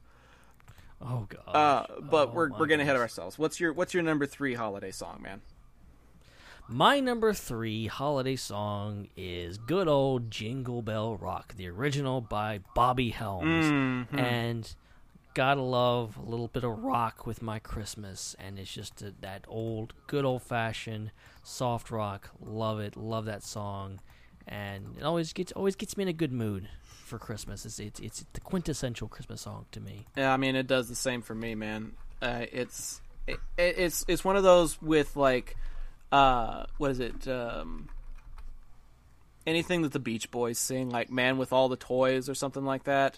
Anytime you can get something a little bit different that kind of just changes the tone and sounds a little bit different, it's just fun to know that you can put that many different spins on something that is just one particular mood. Didn't make my list, but I wish it had. I get a similar feel when you hear something like "Blue Christmas" by Elvis Presley. Oh yes. Heck yes. The same kind of vibe that you get with that song is what I get with White Christmas. But all in good fun. On to number 2. Joey, what you got for us? All right. So, my number 2 is if you haven't been able to tell, I actually have a lot of acapella on my list, and actually my one that just missed the cut was also acapella. I really enjoy those versions of songs, and at Christmas time it definitely ramps up. So my number 2 is from a recent band that's gained a lot of popularity over the last half decade or so, and that would be Pentatonics. And yes. My favorite song that they do is one that I wasn't familiar with before they started doing it. I'm not sure if it's an original song, although I don't think so. But it's called "That's Christmas to Me," and it just it kind of just shows the feeling of what I think about Christmas, because they're singing about family and all the things that is important to them at Christmas time. And I just love the message of the song and the way they perform it. Their vocals are absolutely amazing to me. Anything that Pentatonics does is great, and "That's Christmas to Me" is at the top of the list. Dude, fun fact, my number 2 is also by Pentatonics. Nice. When you started talking about an a cappella group that was gaining recent popularity, I was like, I know where this is going. And then but then when you listed the song, I held my breath for a split second. I was like, we are not about to have the same number 2, are we? And then no, unfortunately. I do enjoy that song. I do. I really do enjoy that song. They do a lot of really good stuff with their Christmas music. They really, really do. But this is just one of my favorite Christmas songs in general. There's actually 2 groups that do this particular song, but I think I enjoy the Pentatonics version a little better. But I like the lyrics that are done by the group Big Daddy Weave. And my number 2 favorite holiday song is "O Come, Emmanuel." And nice. It's very good. Yeah, it's done really, really well a cappella by Pentatonics. The thing is, I don't know all of the verses to "O Come, Emmanuel." There's a lot of them apparently, and you can kind of pick and choose which ones you want to sing in your 3 or 4 minutes of fame. And Pentatonics picks some verses that I don't know, whereas Big Daddy Weave uses verses that I am familiar with. And so I'm kind of torn because I prefer Pentatonics' style, but I prefer the lyrics that Big Daddy Weave chose. So my number 2 would be "O Come, Emmanuel," either by Big Daddy Weave or Pentatonics. It's a classic. Nice. So it is my turn? A quick fun fact. I almost forgot. I'm sorry.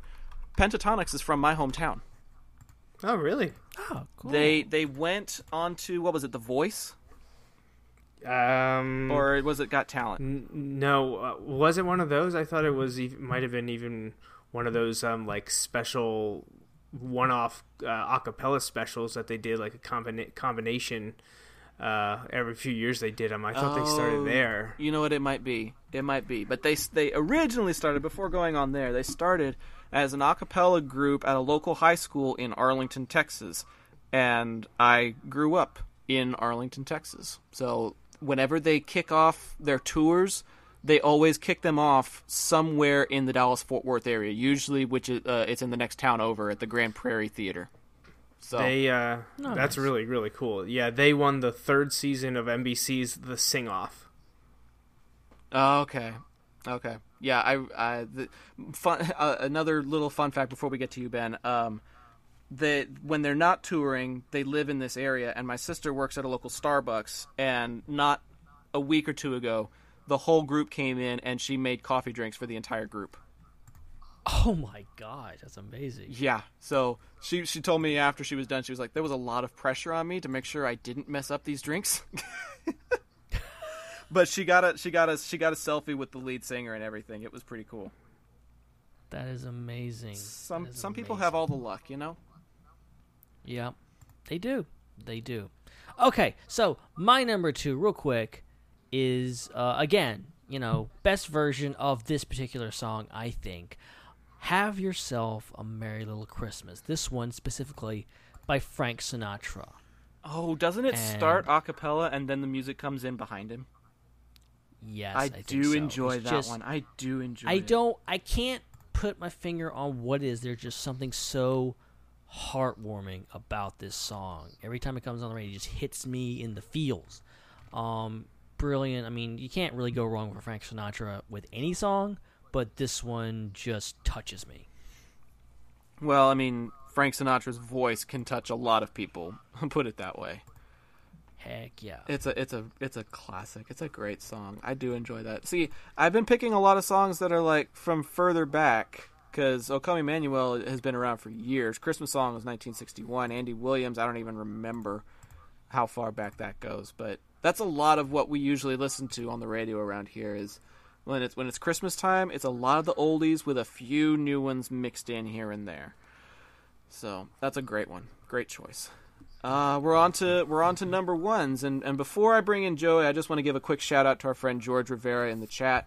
He says one of his favorite Christmas songs, one of his all-time favorites, is Rudolph versus Frosty by the Christian progressive metal band Theocracy. He says pretty much all of Theocracy's Christmas songs are awesome. Go find them on YouTube. Well, that sounds amazing. Now I've got something else to go look up. Just keep adding to the list, am I right? Joey. Yeah, lots of homework. I was about to say, yeah, are you about to add to that homework total, my friend? I doubt it. I think you're all very familiar with this song at number 1 for me here.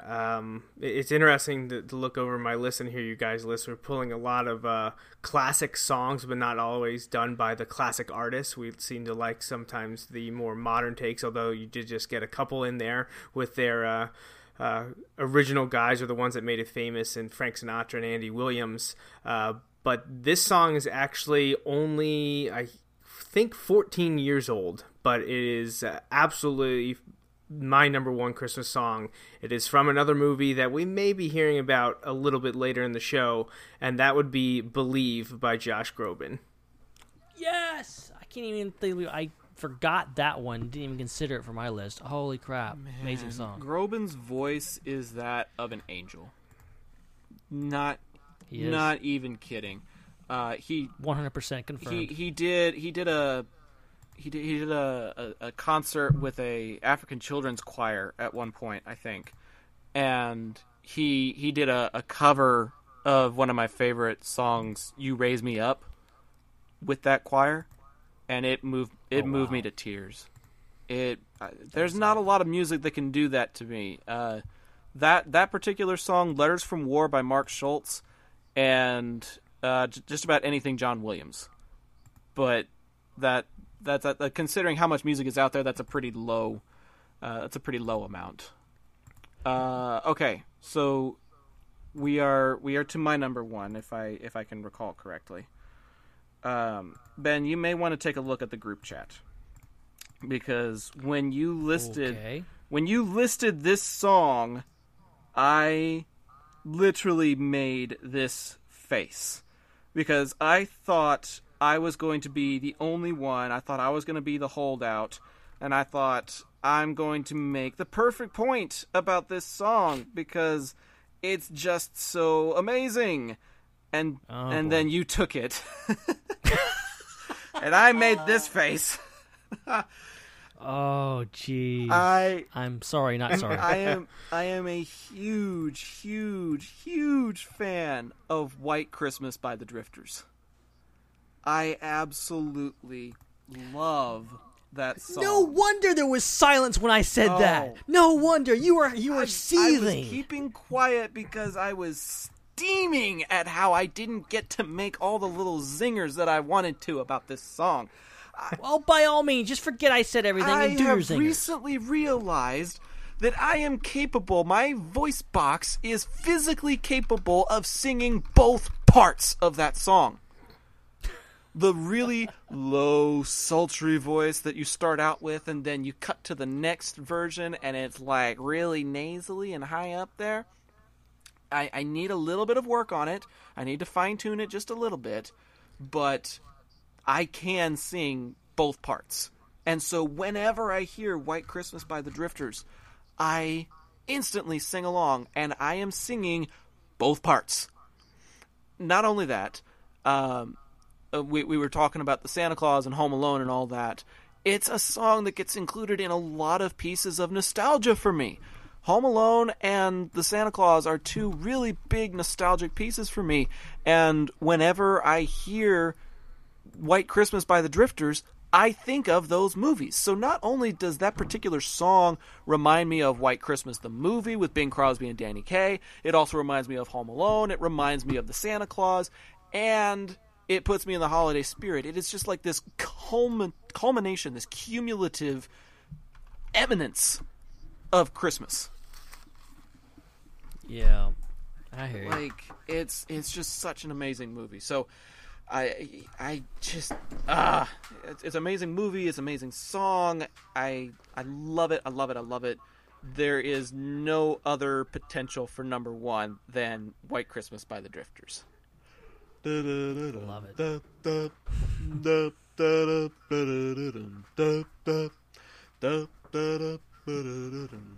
Okay, I'm done. Sorry. All right, so is it time? Is it time for my number one? It is time, my friend. I'm sorry. I completely forgot that I was the middle guy for this segment, and I was just going to close everything out, and then I was like, oh, no, wait, I can't do that yet. Oh, boy. Okay, really quick, I'm going to talk about one of my favorite Christmas groups, bands. I don't know exactly what to call them, but they make some of my favorite Christmas music, and one of my favorite songs of theirs is God Ye Rest God Ye Rest Jerry Mentelman. I'd like to hear that version. God Rest Ye Merry Gentlemen by Mannheim Steamroller. I love me some Mannheim Steamroller. I love some instrumental stuff, and that's one of their most epic stuff. It's amazing. Love that song. You know, we didn't really talk much about Mannheim Steamroller or the Trans-Siberian Orchestra during this segment, and I feel like both of those need a lot of love. Man, the Trans-Siberian Orchestra is going to be playing in Dallas in about 2 weeks, and I'm trying to figure out how to snag some tickets because they're always playing, and I'm always busy. This month, I'm not as busy, and I really want to try and make it because instrumental Christmas music, in my opinion, is severely underrated. It really is. I do really, really enjoy it. It's... Oh, man, Mannheim Steamroller. I'm pretty sure... I can't say for certain, but I'm pretty sure that... that my grandmother saw Mannheim Steamroller in concert one time. And I am I'm very jealous of that. That would be amazing. I'm very, very jealous. I would love to see either of them in concert at some point in time. I just need time and finances to match. You know what I mean? Yeah, I hear you. Yeah. Okay. I know I think we're done with the holiday songs, are we not? I believe we are. Yeah, I think we got them all. Good. Okay, so here's the deal. I need to run. Aw, boo. I know. Got at least got those in. I'm glad I was able to get, because I worked hard on these. Oh, no doubt. All right. So, really quick, can I just run through my holiday movie list and then just skedaddle? Oh, please, by all means. I feel like we need to get this stuff in. Because I have just enough time. I'm going to read them off for you guys really quick, and then you guys can go through the rotation with you guys. I know you guys are probably have some awesome ones, and I want to hear them myself, but I will hear them in the post recording. But really quick, I'm going to run through mine.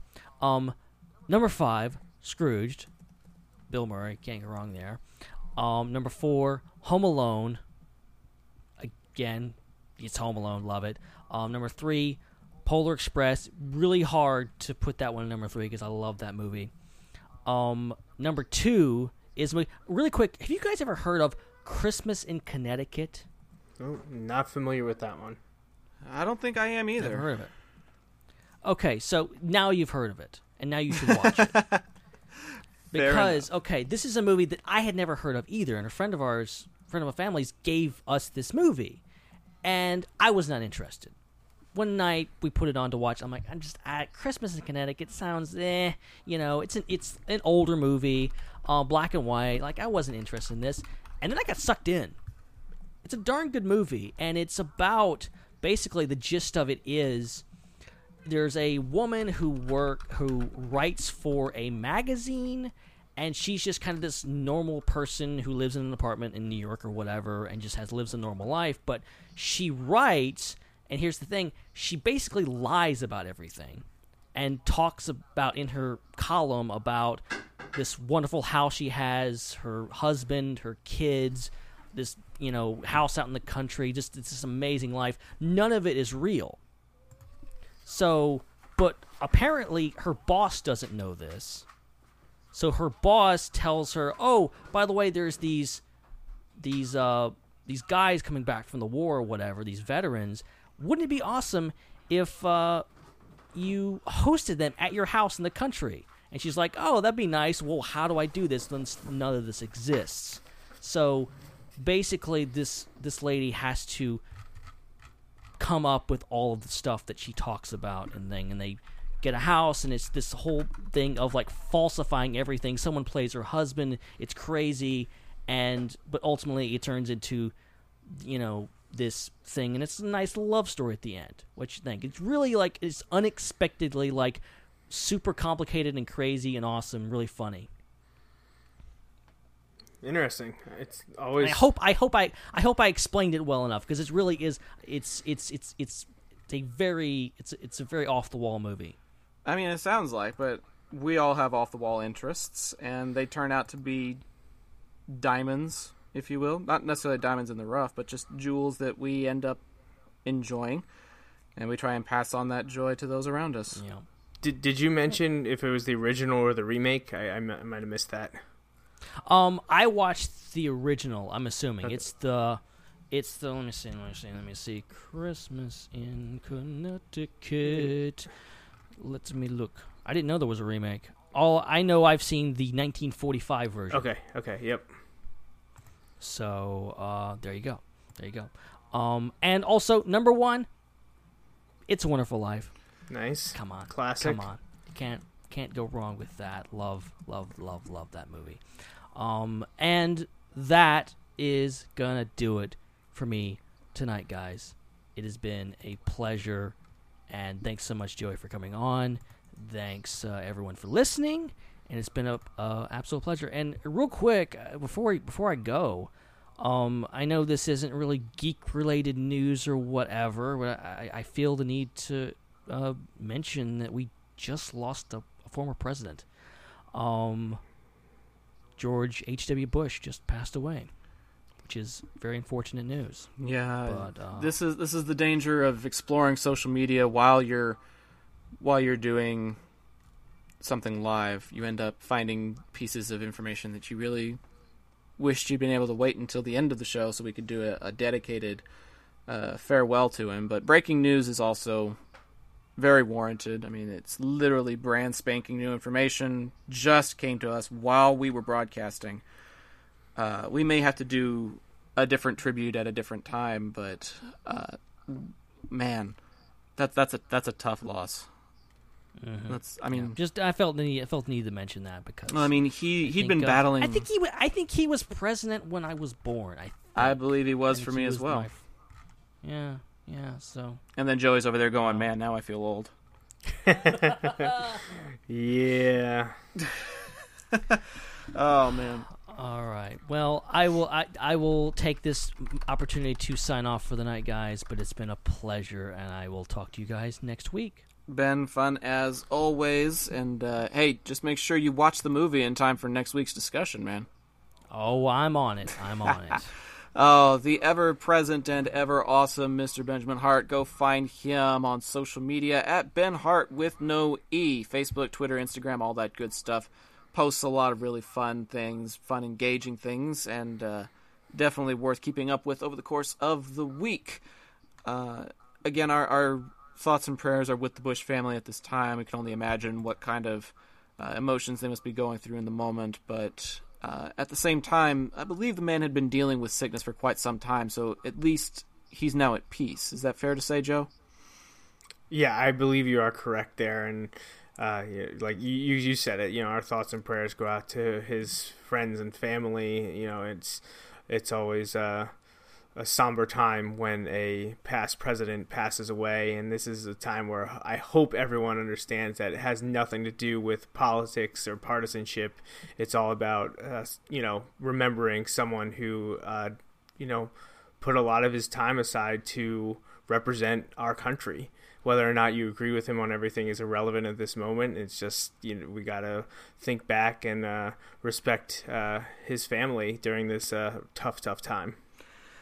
You're right. He put a lot of his time and energy and effort into this country, and whether you feel like it was for the better or not for the better, the fact that he put that much time and dedication into it is definitely worthy of respect. So I don't know if you want to call it a moment of silence or what, but we had actually already scheduled a brief break in the action at this time, so we'll take a brief pause.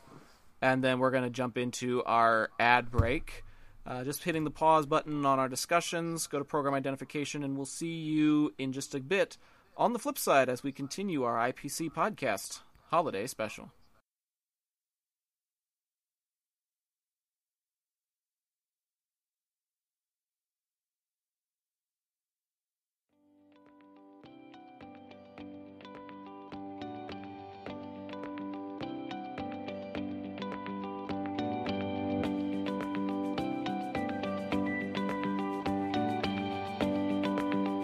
This is IPC.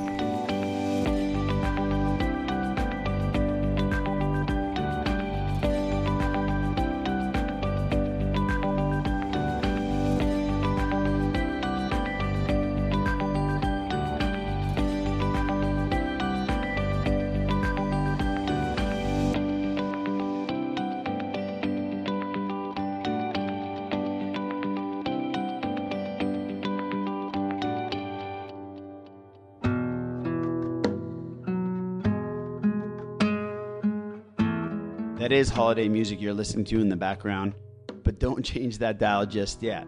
This is Araj from the Sith List, and I'm here to talk to you about the Kessel Toy Run, Episode 2. Join forces this holiday season like we did last holiday season, and get together and donate a new Star Wars gift to a hospitalized child and family unable to spend the holidays at home. Now, our boy Brandon's setting this up. He did it last year, and he did an amazing job, and the gifts were just unbelievable. Got out to so many wonderful kids that are spending their holidays not at home. This toy drive is going to go from October 15th through December 20th, and all you have to do is go to Amazon.com and under account, click on find a list or registry. Go to search, and I want you to put in the Kessel Toy Run at gmail.com. Then you click wish list. Choose your items/items you'd like to buy. Then send your selection to the address, which I'm going to give right now. Send it to Brandon Manriquez, P.O. Box 7232, Long Beach, California, 90807. Now, if you don't want to use Amazon, it's all good too. If you want to go to Walmart or you want to go to Target, and you want to find a gift on your own, just send your items to the address that I listed, and that's Brandon Manriquez, P.O. Box 7232, Long Beach, California, 90807. So you might be asking, how is Brandon going to distribute all this by himself? Well, he's got some help. Toys will be distributed by the Child Life Program at Miller Children's and Women's, also our friends, the Rogue Rebels, and Saber Guild Temple Prime. When you make that selection, I want you to go on Twitter and tag at Making Star Wars, and also tag us at The Sith List, but I definitely want you to tag at Kessel Toy Run. That's at symbol TheKessel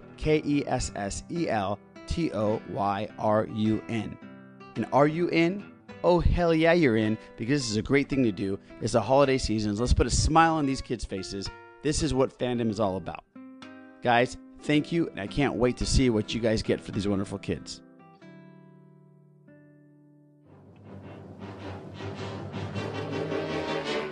You're a mean one, Mr. Grinch. You really are a heel. You're as cuddly as a cactus. You're as charming as an eel, Mr. Grinch. You're a bad banana with a greasy black peel.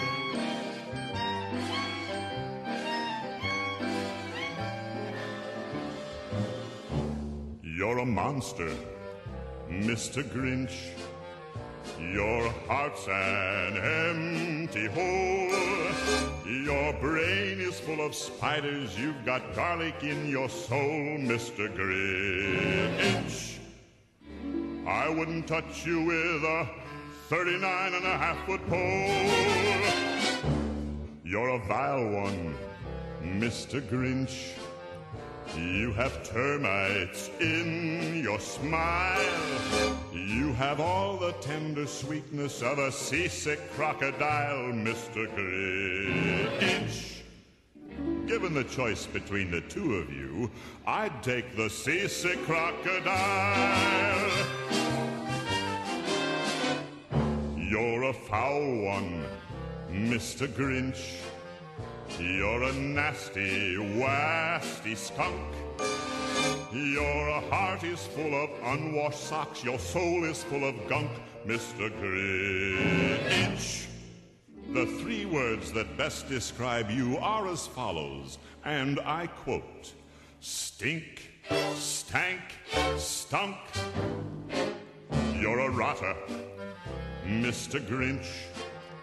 You're the king of sinful sots. Your heart's a dead tomato splotched with moldy purple spots, Mr. Grinch. Your soul is an appalling dump heap, overflowing with the most disgraceful assortment of deplorable rubbish imaginable, mangled up in tangled up knots. You nauseate me, Mr. Grinch, with a nauseous super nos. You're a crooked jerky jockey and you drive a crooked hoss, Mr. Grinch. You're a three-decker sauerkraut and toadstool sandwich with arsenic sauce.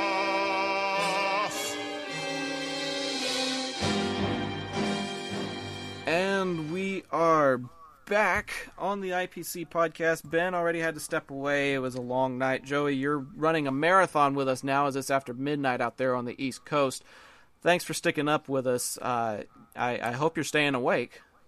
Oh yeah, I'm ready to go. Like I said, this is the show I've been waiting for when it came to top 5, so I definitely wasn't going to miss out, nor was I going to fall asleep during the middle of it. That's good news to hear. That's good news to hear indeed. So this is one segment that I had hoped to be able to discuss with Ben, but I'm glad that I still get to discuss it with you. This doesn't really necessarily have to be like a listicle or anything like that. Just curious what kind of things your family does as a tradition to put yourself in the holiday spirit. Do you have like a tradition of decorating a gingerbread house together on Christmas Eve, or do y'all go out caroling sometime during the year? You know, what's something that you guys do as a family to get yourself ready for Christmas? Yeah, there was a lot of them growing up, and then kind of had a transition period as I went off to college and started kind of a life of my own. Ended up getting married, which brought about new ones, which are the current ones, especially with the children involved now. But probably the biggest one, and the one that's most important to me, is that the day after Thanksgiving, no matter when it falls, if it's early like this year or late like next year, we always end up fully decorating the house, including putting up the Christmas tree. And at this time, it's just my wife and I watch the Polar Express that night. That is the tradition. We make hot chocolate, we watch the Polar Express under the light of the Christmas tree and just bask in all the decorations inside and out. We do that all the day after Thanksgiving because we like to embrace the Christmas time for as long as possible. So we always get right to it after we're finished up with turkey. So that is the one that sticks out for sure. Decorations, Polar Express, and we're developing a lot more now with the kids, but that one jumps to the top of my list. And then probably the other one that's I hold dear is going to a family house after church on Christmas Eve and just being with them. Some people who we don't get to see on Christmas Day, we kind of see a bunch of family and friends at a house each Christmas Eve, and that's one that I know my girls definitely enjoy, as they have mentioned it in their holiday traditions homework, if you want to call it that they're doing for school right now. Oh man, I couldn't call that homework. I would call that fun. Exactly. Like I mean, technically, if you're prepping for a podcast like this, you're technically doing a little bit of homework, trying to get ready for all of it, and making your lists and discussing it, and thinking up what your answers are going to be. It's kind of funny because my family has a fairly similar tradition where as soon as Thanksgiving is over, we like to do something to kind of put us into the mood for the next holiday. My dad has always been we celebrate holidays one at a time. So there's nothing Christmas related during Thanksgiving season. So, from November 1st until Thanksgiving, it's all Thanksgiving period. And then my sister's birthday tends to fall somewhere around there because her birthday is on the 26th. And so sometimes her birthday is actually on Thanksgiving, which is kind of cool. But, we celebrate her birthday, and then as soon as that's passed, then we get into Christmas mode. But the way that we kick it off is after everybody goes home on Thanksgiving night. My family hosts Thanksgiving 9 times out of 10, and so we'll host it, and then as soon as everybody's gone, we will break out the first Christmas movie of the year and watch it Thanksgiving night as a way to kind of like close out one holiday and introduce another one. And for some reason, I don't know how this happened, it just kind of stuck. But our go-to Christmas movie to kick off the holiday season is Elf with Will Ferrell. Very nice. Yeah, I haven't seen that one yet this year, but it's on my list. I gotta see that before December ends, as we've, at least in my time zone, we're in December now. Oh yeah, I mean I'm not too far away from that myself. That's an interesting point. Happy December, Joey. Yeah, it is the best month of the year. Clearly, like, that's not even up for debate. Well, I mean it's got my favorite holiday for one, obviously, and then it's got New Year's Eve, and you're transitioning into a new year with that, kind of a new year, new me. Star Wars has been coming out that month for the last few years, and right. December was when I graduated from college. So yeah, there's a lot of happy memories associated with December for sure. My birthday month too, so can't forget that. So. Oh, I had almost forgotten that. I'm glad that you reminded me. Now I need to keep an eye out for when I get a Facebook notification that it's your birthday. Got a few weeks. Well, but it's so. Let me ask you this then: does your birthday kind of get caught up in the Christmas hustle and bustle, or do you get to celebrate it separately? No, my family's really good about still doing things like that, but they also have a lot of practice because my dad's is the day after mine. Oh my! And my sister's was within the first few days of January. So we've got a lot going on. And actually, speaking of my sister, she is due on Christmas this year. So oh wow! we tend to group our birthdays together. I actually share my birthday with two of my cousins' children's as well. So it's a busy time in my family during the holidays. But people are gonna go broke buying all those presents. I have another cousin born on Christmas, so yeah. And this is all from one side of my family. It's all on my dad's side. Dang, man. What does your family do in March? Apparently you know. Oh, I'm kidding. I'm just kidding. But another tradition that we've recently started. My family has a lot of different allergies and intolerances, but not too long ago, my mom, who is dairy-free, recently found a coconut milk-based eggnog. And so we have taken to having like a family night sometime between Thanksgiving and Christmas where we're not watching movies, we're just maybe playing games or something like that. And we had this a couple of days ago, and I hope that it continues to catch on because we just played a card game together, and everybody in the house had themselves a glass of eggnog, including my mom. That's great. That was a pretty cool moment, just getting to savor being together as a family. Because now that I've moved out, we don't have a whole lot of those moments, not as much as any of us would really like. But we did get to have that a day or two ago, and that was really fun. So to me, it's all about doing stuff together as a family. And there's nothing bigger for us than when we're decorating the house. I don't know if you've seen pictures of my parents' house, Joey, but they rival the halls that your family decks. I'm just going to put that out there. My mom loves the Christmas season, and she decorates a ton of stuff on the inside while my dad and I decorate the outside. We've got holly bushes that we put twinkle lights in. We put C9s up on the roof. We've got a bay window that we string lights up and down from. And then on the inside, my mom has several different trees, multiple fake trees put up in different places throughout the house. And she decorates each one of them differently. So one is filled with like memoirs and mementos and old ornaments that we decorated as kids. There's another one that's dedicated to the state of Texas, and the topper is a cowboy hat. Nice. Not even kidding. Completely acceptable. It's got like bandanas and things that are like related to the state of Texas, like the Rangers, the Texas Longhorns, because that's where my mom went to school. The state capitol sends out an ornament every year, and so she decorates all of the different state capitol ornaments on there. And then she's got one that's dedicated to the color purple because she loves purple. It's got purple twinkle lights, purple ornaments. It's all purple. Hey. And so we've just got a ton of different things that we put up, and it's like the house looks completely different by the time we're done. It's a lot of work. It's a lot of work. It usually takes a day and a half to complete. But we're getting it down to a science where we might actually be done in one full day next year. Possibly. Yeah. It bled over into another day this year, but we're getting close.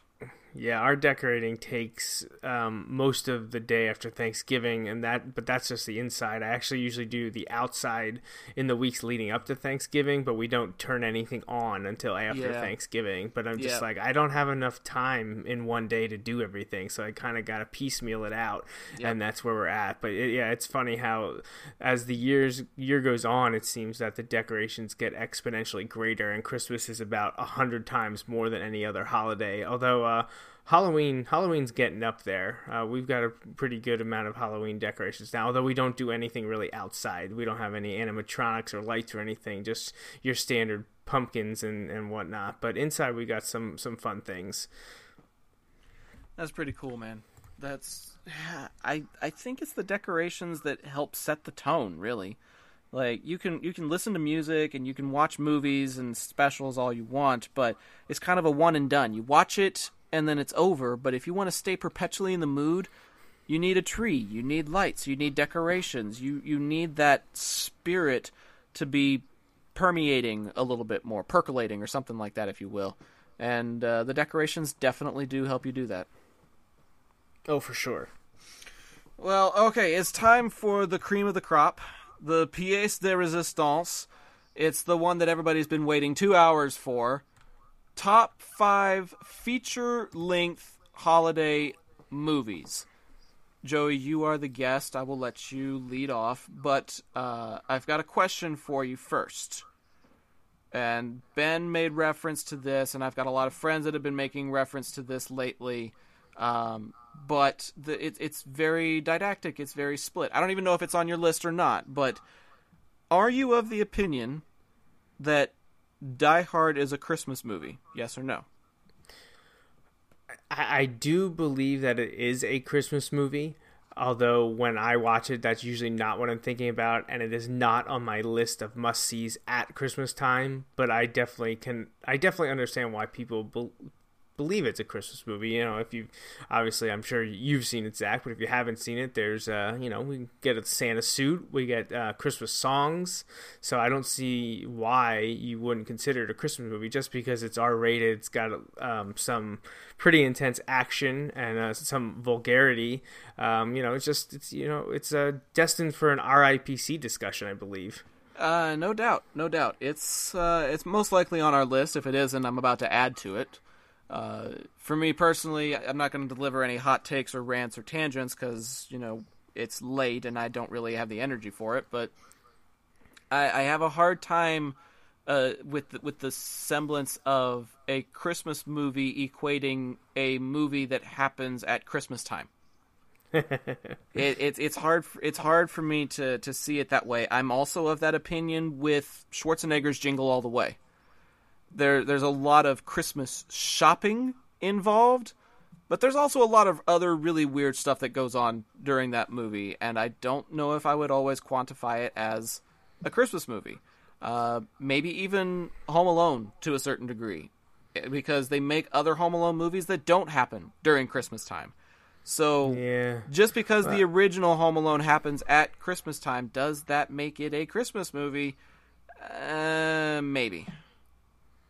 I see your point. I understand it. I do believe that, if there were levels of Christmas movie of how Christmassy is this movie, Die Hard would probably be, in the second rung down, not quite the bottom, but at the second lowest shelf.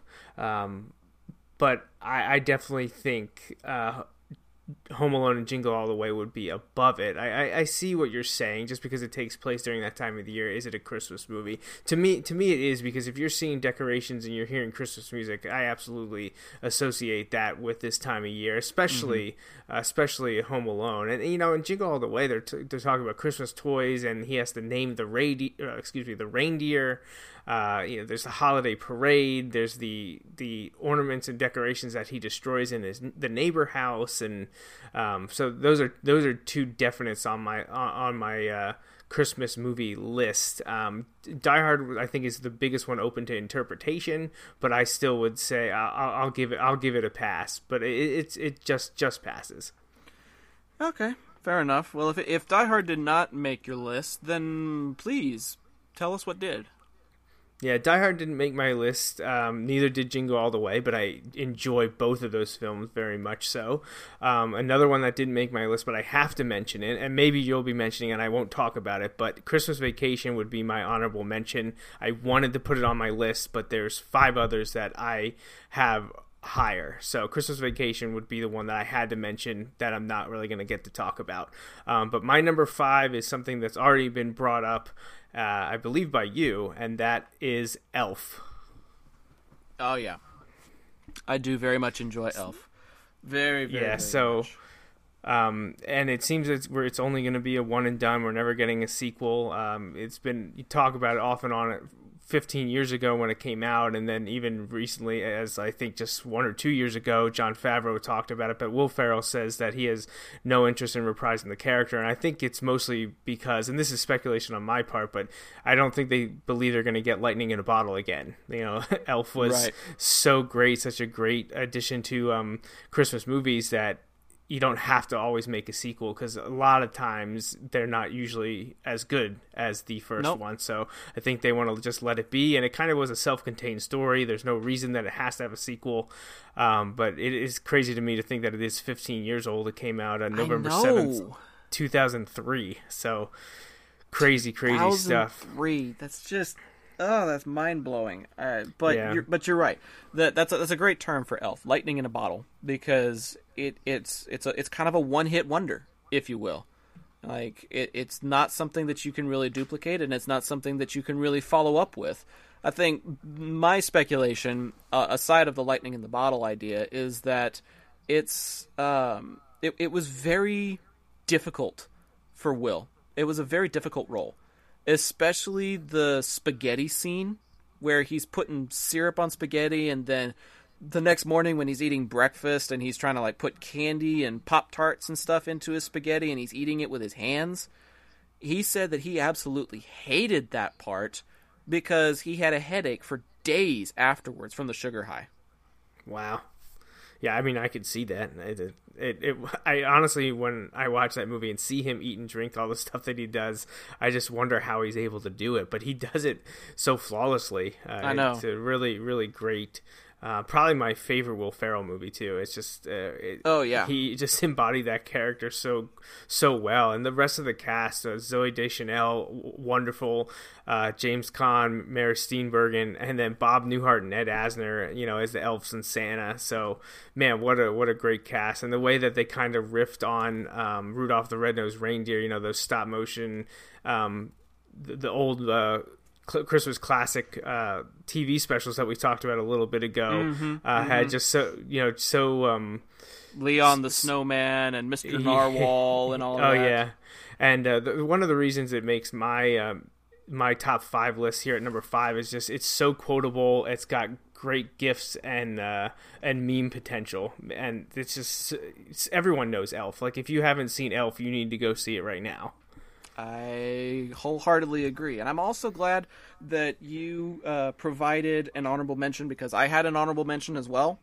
I didn't know if I was going to get a chance to talk about it, but now that you brought up an honorable mention, I'm going to do one as well. It's one that I watched either a year ago or 2 years ago. It might have been just a year ago. I was browsing through Netflix, and I came across this, and I don't know if it's still there anymore, because you've got movies like The Christmas Chronicles with Kurt Russell. I haven't seen that yet, but I want to try it. Same here. But this is one that I bought on Amazon and added to my collection because it is just so terrible. I have to watch it every year now. And it's a movie that was made in 2015 called A Christmas Horror Story. And it's got Will Shatner as a radio DJ. As all kinds of crazy stuff is happening in this small town, including a changeling from the forest taking over a family's kid. And there's another sequence where a family gets chased by the Krampus. And, there's just all kinds of really weird scenes. And one of them includes Santa at the North Pole trying to fight off his zombified elves in order to make it in time for Christmas. Interesting. It's a really weird movie, and it's got a heck of an ending. It's not something that I would really discuss on IPC, but we might need to do an RIPC holiday-themed episode talking about A Christmas Horror Story, because it is just that terrible. But my number 5 is actually your honorable mention, so we do get to talk about it for a little bit here. Excellent. Christmas Vacation. It's another one of those traditions that my family has, and it's one that I didn't get to partake in until about maybe 4 or 5 years ago, which is kind of ironic because I was only 20 when that happened. Maybe it was closer to 7 years ago. It was around the time I turned 18, I guess, so it was probably closer to 7 years ago. After we do our candlelight service and our Christmas Eve party with people and stuff, my parents liked to send the kids to bed and work on stockings and presents and stuff while watching Christmas Vacation. And so they would rant and rave about this movie for years on end and never let me watch it. And then I finally got to watch it one year when they considered me old enough, and I had a ball. Not just because of how funny it was, but because I got to do like an adult thing, you know? I felt very grown up getting to watch that movie with my parents. And there are certain family members like the grandparents and Cousin Eddie that actually remind me of certain relatives that I have. And so it was rather relatable at a certain point as well. And then just recently when we started getting really obsessed with our exterior illumination, relatives have started calling us Sparky and Rusty, my dad and I. Nice. Because we deck the halls inside and out. And so there's just a lot of similarities. There's a lot of really funny jokes.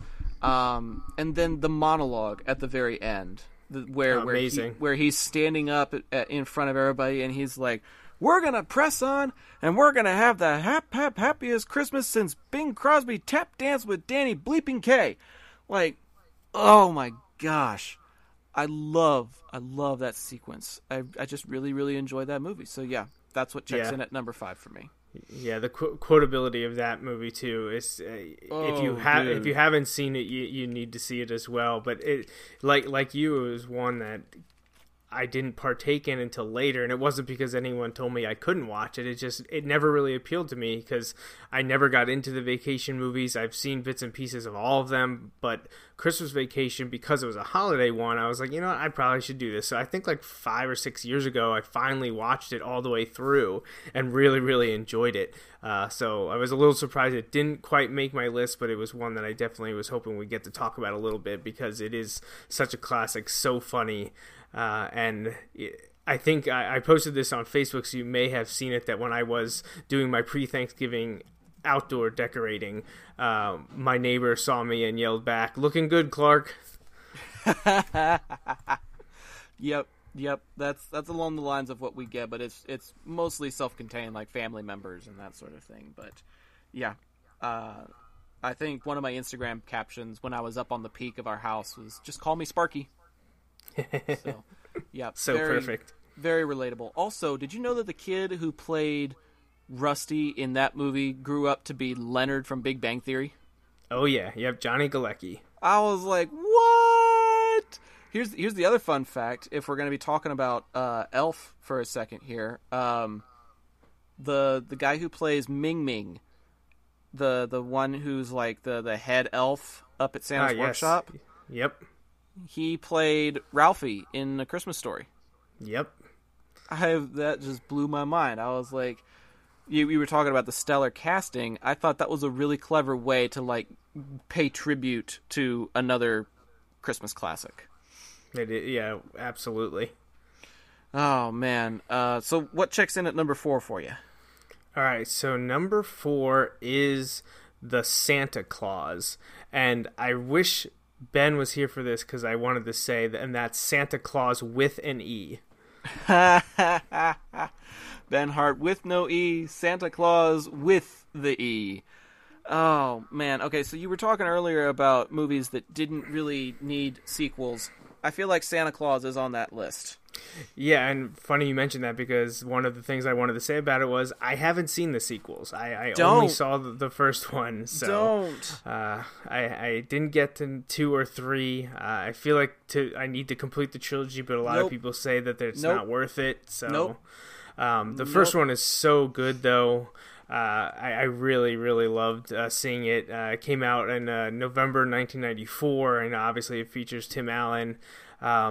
It is surprisingly to some a Disney or Buena Vista Pictures film, but you know, I can't really pinpoint why I like it so much because there's not a ton of nostalgia linked to it like there are so many of the other things we've talked about. It's just funny, man. Yeah, it's just enjoyable. You know, I enjoy their takes on the lore and everything associated with Santa Claus. You know, with the sack that like carries him around, and the Rose Such a Clatter company that pops up, and the funny interactions with the reindeer and everything with Bernard and the snow globe. And I just like when they kind of expand on what you think about Santa and that aspect of Christmas, and I think the Santa Claus does a great job with that. And for the longest time, because I was pretty young when this came out, I wasn't even 10 years old when it debuted, I thought the correct way to spell Santa Claus was with an E. Yep. It was not until many years later that I realized the point of the movie is that there is a clause, and they explained it in the movie, but when I was younger, it went way over my head. Yep. There's a clause saying that if you put on the soup, you become Santa. Hence, that's the Santa Claus. And Santa Claus, the person, is spelled without an E at the end of clause. But that was way over my head when I was 9 years old.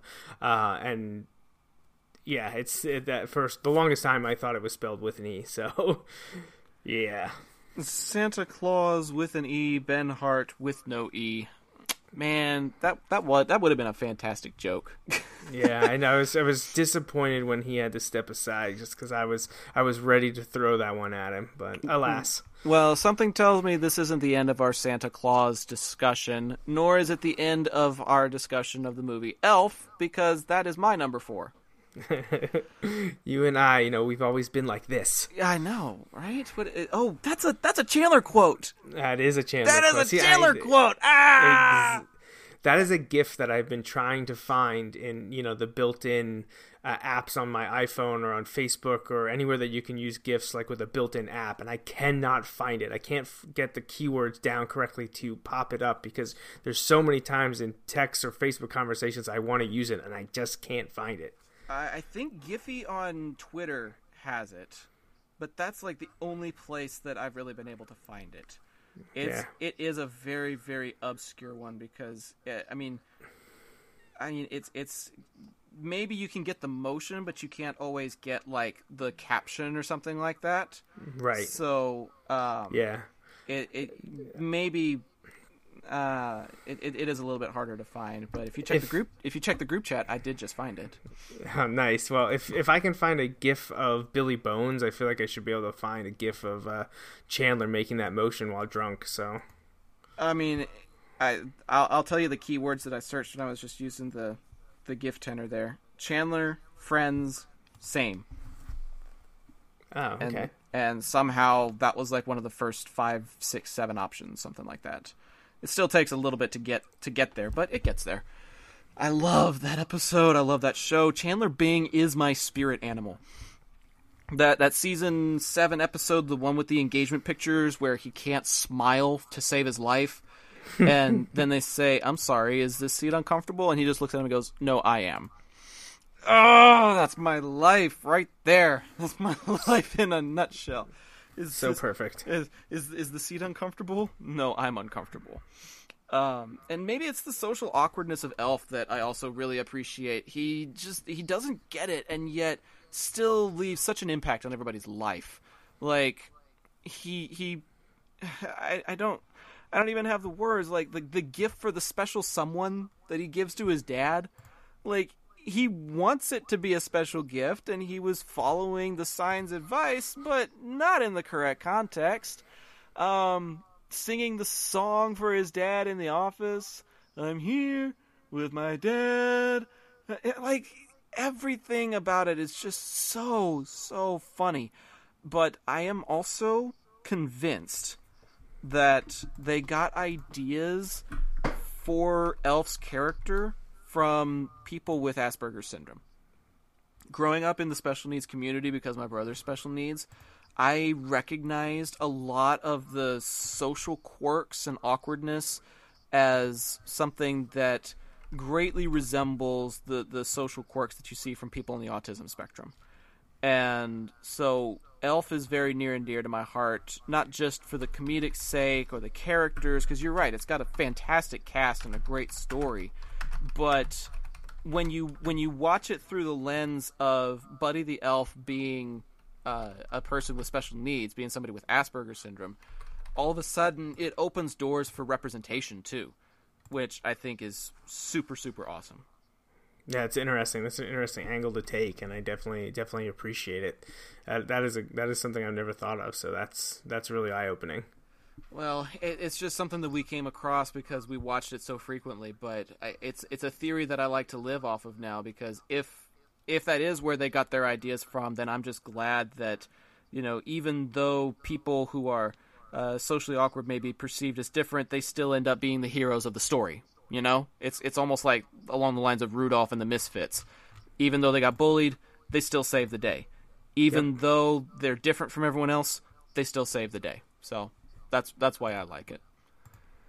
For sure. I think we're on to number 3 now as we start trying to wrap up the evening. What have you got as your number 3, Mr. Mays? Well, it's not something that I thought could be controversial, and it was on Ben's list, but from what we discussed, about 10-15 minutes ago, I don't know, maybe it is, because number 3 is Home Alone. Okay. Because I definitely associate it with Christmas and the holiday season. Like I said, just the setting and the songs, both of the White Christmas version that you and Ben both mentioned, being included there, the lights, the snow, everything that happens is at Christmas time. Whether or not that makes it a Christmas movie could be up for debate, but to me it is, and it's number 3 on my list. It's it's amazing to think that it's closing in on 30 years, coming out in November of 1990. But it had a great cast. It was kind of the heyday of Macaulay Culkin, and having Pesci and Stern as the bandits was just great. And then his parents, John Hurd and Catherine O'Hara, just such great chemistry. It was so perfect. And to have all of them come back for the sequel, which I think is, some people would say not as good, but I think it's a worthy sequel for sure. I don't think at any point you'd say, oh, it's not worth watching. So it's nice to have that little duology there of the original 2 with that cast, and had great direction with Chris Columbus, who you guys talked about recently, with, and this one's for Dominic, Harry Potter and the Sorcerer's Stone, and Harry Potter and the Chamber of Secrets. He also did the sequel Home Alone 2, and the Home Alone is a product of John Hughes, which we're very familiar with his work in the 80s and 90s, and the great stuff that he was able to do in the film industry. And one of my favorite parts of Home Alone is the film within a film that they made up and played during the multiple attempts at break-ins, the 1930s, 1940s like gangster film that's called Angels with Filthy Souls, which is just so perfect. And of course, last thing about Home Alone, how can we ever forget, because you guys talked about it a few months ago when we were discussing the great John Williams, a soundtrack from the master himself. That's true. So great, and anytime the movie just starts and you hear that Home Alone music, it gets me into the holiday spirit, and I know I'm ready to have a fun 90 minutes watching a great holiday film. That's a good point. John Williams doesn't really do a whole lot that pertains to the holidays. It's usually like an action film or a drama or something like that. So for him to take on this project was surprising, but in a very pleasant manner, and it is definitely one of the highlight portions of the evening when you're watching that movie for me. And don't get me wrong, I love slapstick comedy. I absolutely love slapstick comedy. The oldies slapstick, like the stuff you got from the 40s, close to when they were transitioning out of silent films into talking films. The Marx Brothers. Have you seen anything by the Marx Brothers by any chance? I'm not sure if I have. Man, the Marx Brothers were the kings of comedy back in their day, because they had such very, very sarcastic natures that it just emanated in everything that they said in their dialogue.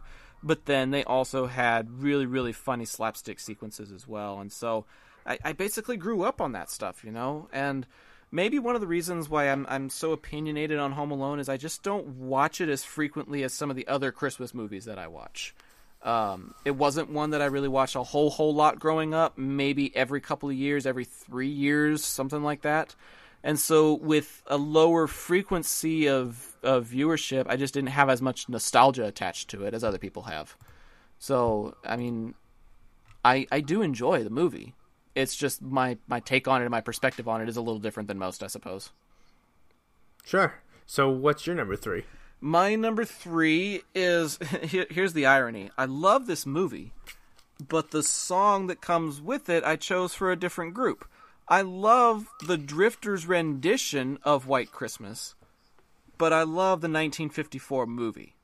Bing Crosby, Danny Kaye, Rosemary Clooney, Vera Ellen, one of the best Christmas casts you could ever have, and it just takes you on such a fun journey. It can be whimsical, it can be funny, it can be sad, it can be happy. It can be really, really dramatic and intense during the war sequences at the beginning and the way that they bring it back up over the course of the film. There's just so much about it that is so enjoyable that I love the way it finishes, where they open up the cabin, like the back of the hotel, and it's actually snowing. They've been talking about snowing in Vermont for the whole movie. It finally happens while they're having the party for the general. It's just one of those classic happily ever after vibes that just puts me in the holiday spirit. Yeah, and I understand that there's a lot of people on the same page with you. White Christmas is always on those top lists of Christmas movies out there. It's not one I've seen a lot of. And some of these classic ones that now that you've mentioned and Ben had his number 1, It's a Wonderful Life. I don't know. They never caught on with me. It's not that I didn't like them. It's just not something that I ever went to every year. Yeah. If someone, I don't know. It's just weird that I don't know if it was, when a lot of time people try to get me to watch them when I was younger, and when you're younger, you're not really open to seeing stuff that was made that many years ago. And yeah, that's true. So I probably should revisit them again, because it's been a few years since I've seen White Christmas and It's a Wonderful Life, but neither of them ever caught on that made my must-see list, but obviously a classic and well-respected by very many people. Yeah, and I mean, you were talking about It's a Wonderful Life. I'm kind of in a similar boat when it comes to certain classics. I mean, there are some that I had to watch because my family wanted to watch it, but I was never really a fan of It's a Wonderful Life, and I don't mean to take away from Ben's choices. I get why everybody really loves it, and I get why the importance of just one man, that kind of thing. You realize if you didn't exist, it kind of turns sci-fi on you a little bit. Like what happens when you mess up the timeline and this person doesn't live? This is what your timeline becomes. Like, I get it. But at the same time, I've also got a very similar feeling to a certain Miss Phoebe Buffay. She was told to watch It's a Wonderful Life because the happy ending is built right into it. Right. And she says, I didn't watch the ending. I was too depressed. It just kept getting worse and worse. It should have been called It's a Sucky Life, and just when you think it can't suck anymore, it does. Yeah, also Pride of the Yankees. The guy gets Lou Gehrig's disease. The guy was Lou Gehrig. Didn't you kind of see it coming? Oh, Joey, this just further confirms that sometime in 2019, you and I need to have an episode dedicated to the TV show Friends. Oh, for sure. Oh, I said if either of us had the time, you and I could do an entire podcast going episode by episode through the series. Oh, man, I'll have to get with you off the air about that because we're running short on time tonight. But White Christmas is my number 3. What is your number 2, my friend? Well, George Rivera in the chat says that his favorite is the George C. Scott version of A Christmas Carol, and that one is actually my dad's favorite. That's a great version of A Christmas Carol. I already mentioned A Christmas Carol once before, obviously, just the Disney Mickey version during the TV specials, but another version of A Christmas Carol that I mentioned during my song portion of the show is going to come here in at number 2 for me, and that is A Muppet Christmas Carol. I love the Muppets, and the Christmas Carol version, it just always appealed to me. This one has a lot of nostalgia and sentimentality for me because we used to watch it, me and all my cousins, on Christmas afternoon after having lunch at my grandparents' house. We would all sit there, we'd crack open the large VHS clamshell that it was in, and we'd throw it in the VCR, and we would all sit there for... That's a great way to put it, because you had to pinch it on the side to get it to open. Oh, yeah, and, you know... As the years progressed, and obviously we moved to DVDs, and then age took a toll on people as well. We didn't need the VHS anymore, and I have that copy here with me in my house now. So I obviously it'll never be used again, but it's one of those things I want to hold on to and cherish because of the memories. So, you know, it's the movie came out in 1992, and it's a musical like a lot of the Muppet stuff is done as, and has obviously your basic list of all the Muppets voiced by all those great performers, including Frank Oz, and has Michael Caine as Scrooge, and I love seeing Michael Caine as Scrooge. And you know, just this adaptation of Charles Dickens' novella is just, I think, really fun. And I also really enjoy the soundtrack that came with it, obviously, since I had one of the songs from it in my top 5 Christmas songs list or holiday songs list, but there were a couple others that I considered as well. And it's just done with that Muppet flair that's hard to compare, and just one that I must watch this film every year during the holidays. Oh, man. I really do enjoy that, and I'm looking at all the different versions of A Christmas Carol that we've got, and I can't pick, you know? I really can't decide. Did you know that there's a version from the 1940s that was narrated by Vincent Price? Wow. No. You just talked about him, didn't you, on a past episode? I talked about Vincent Price previously before, yes. Yeah. But, I mean, he was an amazing actor. It doesn't surprise me that he was in this. But, I mean, I'm looking at all of this. The Muppet Christmas Carol was one of the first ones that pops up when I just did a Google search for Ebenezer Scrooge. But, I mean, you've got... Who is this? You've got Bill Murray's Scrooged, obviously. You've got Albert Finney in Scrooge the Musical from 1970. You got the George C. Scott 1984 version. You've got the animated 2009. And then there's a 1999 version where Sir Patrick Stewart plays Ebenezer Scrooge. I think there might be one where Kelsey Grammer plays Ebenezer Scrooge. Let me see. That might be the 2004. Possibly. I'm looking. Yep, Kelsey Grammer. Wow. Okay, so we're going to have to come up with like an episode where we find like our top 5 favorite Ebenezer Scrooges or something. Because that is an all-star cast if you're picking out all of those different characters. That's, wow. That is very hard to choose. But man, I love the Muppets. Again, I grew up on Muppet Treasure Island. What was it? The Muppets Take Manhattan. The Muppet movie. The Great Muppet Caper. The Great Muppet Caper, and then there was the one where Gonzo discovers his family. Is that Muppets in Space? Muppets from Space, yes. That one was kind of weird, but in a lovable kind of way, just like anything else from the Muppets. So, I mean, that's a nostalgia trip as well for me. I'm going to be going a little bit further back. We went as far back as 1954 with White Christmas. Now we're going to take it all the way back to 1947. My number 2 is Miracle on 34th Street. Ah, yes. Very good. The original one with Edmund Gwenn, Maureen O'Hara, and Natalie Wood. I love the idea of putting Santa Claus on trial. And not George Bailey, that's from It's a Wonderful Life. What is his name? What's his name? Mr. Daly. Mr. Daly. Yes. I got Bailey and Daly mixed up. It's a small slip of the tongue. Come on. Mr. Daly proves that Kris Kringle is the one and only Santa Claus. I love that. I absolutely love the phrasing of the judge at the end of the movie where he says, since the United States government, a.k.a. the Postal Service, believes this man to be the one and only Santa Claus, this court will not dispute it. I never forget that line. I don't remember everything else about the film. I watch it like every year if I can.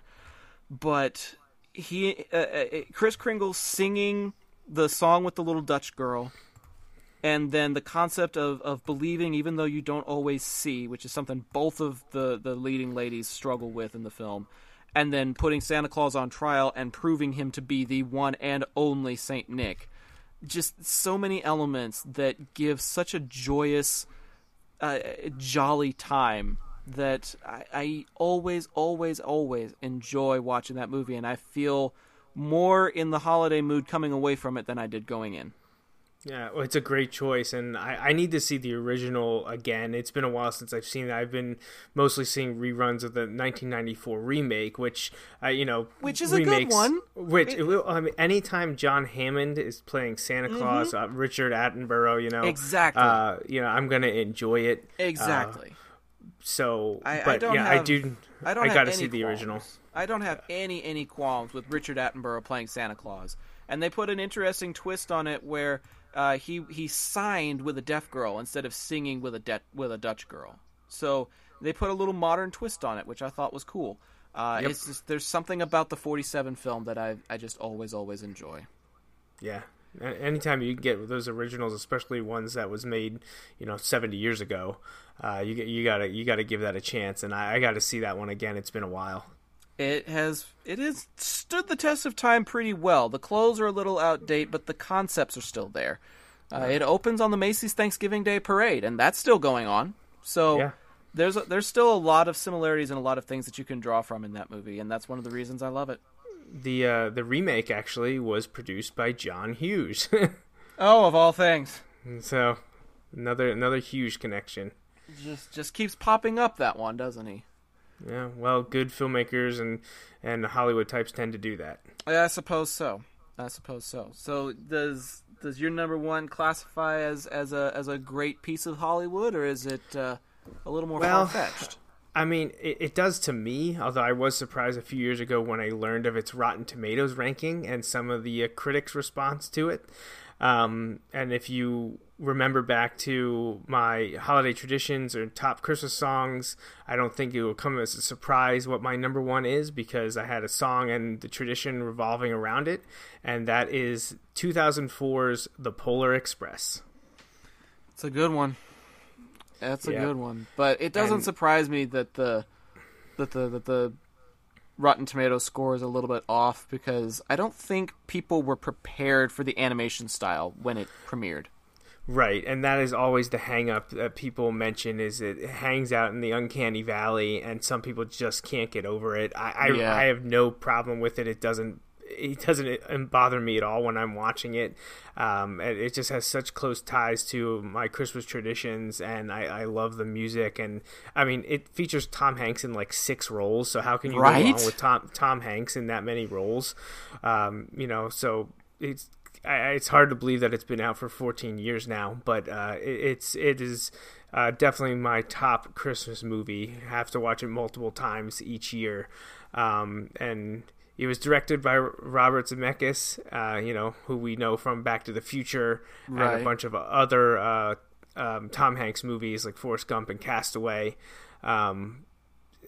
And one thing that I always am reminded, because it appears at the end of the film, is that it was the final performance by Michael Jeter, who maybe a lot of people don't know who he was, but he was in Air Bud, and he became probably most well known for The Green Mile, which is an incredible movie. But he was also in Jurassic Park 3. He was one of the contractors in Jurassic Park 3, and then one of his lesser known roles. The only reason I know this is because I watched him play this role while my sister was babysitting and stuff like that. Do you remember the segment Elmo's World on Sesame Street? It's in my notes right here. Is the next thing that I was going to say. So Mr. Noodle's brother, Mr. Noodle. Yep. My daughters would watch that. They would focus on the Elmo's part of that. So when Mr. Noodle would come up, I'd always wonder if it was Mr. Noodle's brother, Mr. Noodle, because I always recognized Michael Jeter right away. So this was the last thing that Michael Jeter did was motion capture for Smokey and Steamer, the brother train engineers. he did the motion capture for that, and it was the last thing he did before he passed away. Wow. Yeah, and they have a tribute to him at the end of the film. So really, I didn't know that. Yeah, it says, I think it says in memory of Michael Jeter or something like that. Right near the end of the film. Yeah. But back to a little bit more cheery parts of the Polar Express. Right. We get a brilliant random animated appearance and song by Elf Steven Tyler. So, you know, got to hang your Santa hat on. Oh, man, the elves. And, yeah, they're crazy. And then, the elves. That's the stuff of nightmares. So, besides Believe by Josh Groban, I like the score. The music composed for the music, I think, is really, or for the movie, I think is really strong, and that shouldn't be a surprise because it's Alan Silvestri, who has done wonderful work on Back to the Future, and as well as a lot of the recent Marvel movies, Captain America, most of the Avengers series, including the upcoming Avengers 4, is all Alan Silvestri. So he does a lot of work with Robert Zemeckis. And Polar Express was my first IMAX 3D film, so I'll always remember that. And like I said, it's been a keystone of my family's Christmas traditions. We always watch it the night we put up the tree. So yeah, Polar Express is my number one. It's a good choice, man. It's a good choice. It's one that my family watches regularly, and I will admit the animation style was a reason why it didn't make it into my 5, because it is rather jarring. But I do love Tom Hanks, and I do love the soundtrack. Abso-freaking-lutely. Another element that I love was I saw it in a dome IMAX at one point during a re-air, like you see at the planetarium or something like that. Yeah. And it is absolutely worth seeing in the dome IMAX. The scene where you're riding down the steepest incline in the world, the roller coaster feel of the train tracks, watching that in, I don't know if you would call it 3D, 4D, IMAX, I don't know what you call that type of a screen, but watching it in that presentation style was fantastic. I did really, really enjoy that. So there are a lot of really good elements about it, and it's about believing even when it's hard to believe, and that's something that resonates with the holiday spirit and just with belief in general. So it's got a great story to it for sure. So my number one, I'm just gonna introduce it like this. We shared a bowl of sugar with some shots of brown liquor. Play with my shotguns. Field dressed a cat. Look for women. I read him a book. What book? What book? Hollywood Wives. The night before Christmas, folks. Come on! I adore the Santa Claus with Tim Allen. With an E. The Santa Claus with an E. Judge Reinhold plays like a perfect counterbalance to Tim Allen's sarcasm. I love the interactions between him and Neil. I love the scene at Denny's. Every time I have eggnog, I have to call it a traditional seasonal favorite, or whatever it is that he calls it. I always like intro eggnog like that.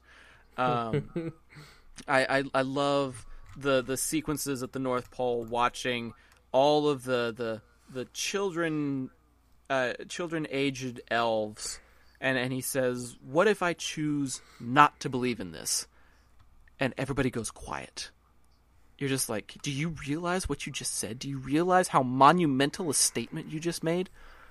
So it gets serious, and it gets into like family values and taking care of your kids and stuff like that. But then at the same time, it's also rather funny and whimsical, like when he goes out there for the first night and he's standing over a giant pipe with the bag, and he's like, "There's no chimney, all right? No chimney." And then they see that they're going to try and send him down the pipe, and he's like, "You have got to be kidding me." So, I mean, there's so many great sequences about it. And the other thing that's really funny is that it has kind of stood the test of time. Have you watched any of the TV series Last Man Standing? I've seen the entire original run. I haven't caught any of the move to Fox. So, like, you can watch the first episode of Move to Fox because they made a whole bunch of jabs at ABC, but then after that, it's just kind of meh. but there's one episode where who's the boss? Ed Alzate. He's dressed up as Santa Claus, and he says, "Hey, Mikey, one year you should do this." And he's like, "Ha. Can you picture me in a Santa Claus suit? Come on." They also make fun of the sequels in the one episode in the original run. It's the one with Jay Leno. He's over at this garage, and he's like, "That's as crazy as making more than one Santa Claus movie," or something like that. Yep. Yeah, he was not too thrilled about those movies either. I mean, you can watch them once just to say that you've seen it, but after that, it just don't waste your time. They're just not. They're not as funny. It's not that same lightning in a bottle type feel. There's a lot more animation and a lot less whimsy. If that's a good way to put it, it's not as good. I didn't like it as much, but I do love the original Santa Claus. I always watch it every year. I try and watch every one of these movies at least once, but Santa Claus and Elf are the two that I have to watch multiple times every year. And I haven't done that yet, so I need to get on that. But I will always love the Santa Claus with Tim Allen. Yeah, excellent pick, since it was on my list too. Yep. Let's see. Did we already give our reference out to our friend George in the chat? He said his favorite was the Christmas Carol with George C. Scott. I believe we did that during our Christmas Carol discussion, right? Yep. Just another thank you to George for participating with us in the chat. We don't get a whole lot of live listeners anymore, but if you want to listen live, we're on every Friday into Saturday sometimes, right here on channel 1138. Unfortunately for our live listeners, you might not get to hear the quote of the night, which is actually a pretty funny one. We talked a lot about Christmas movies and a lot about Christmas music, but what about Hanukkah movies or Hanukkah music? Well, you're going to get to have a listen to that if you're listening on iTunes or Google Play or Podbean or anything else that you're listening to. So please, without further ado, I'm just going to slide right into this here and bring in tonight's quote of the night. Tonight is the 7th night of Hanukkah, and here to sing a Hanukkah song is Adam Sandler. That was good. Thanks very much. When I was a kid, this time of year always made me feel a little left out because in school there were so many Christmas songs, and all us Jewish kids had was the song Dreidel, Dreidel, Dreidel. And so I wrote a brand new Hanukkah song for you Jewish kids to sing, and I hope you like it. Put on your yarmulke, here comes Hanukkah. So much funaka to celebrate Hanukkah. Hanukkah is the festival of lights. Instead of one day of presents, we have 8 crazy nights. But when you feel like the only kid in town without a Christmas tree, here's a list of people who are Jewish, just like you and me. David Lee Roth lights the menorah. So do Kirk Douglas, James Caan, and the late Dinah Shore. Guess who eats together at the Carnegie Deli? Bowser from Sha-Na-Na and Arthur Fonzarelli. Paul Newman's half Jewish and Goldie Hawn's half too. Put them together, what a fine-looking Jew.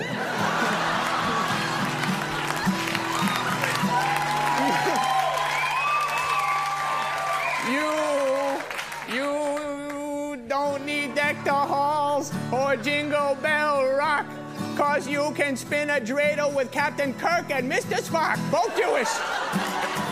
Put on your yarmulke, here comes Hanukkah. The owner of the Seattle Supersonica celebrates Hanukkah.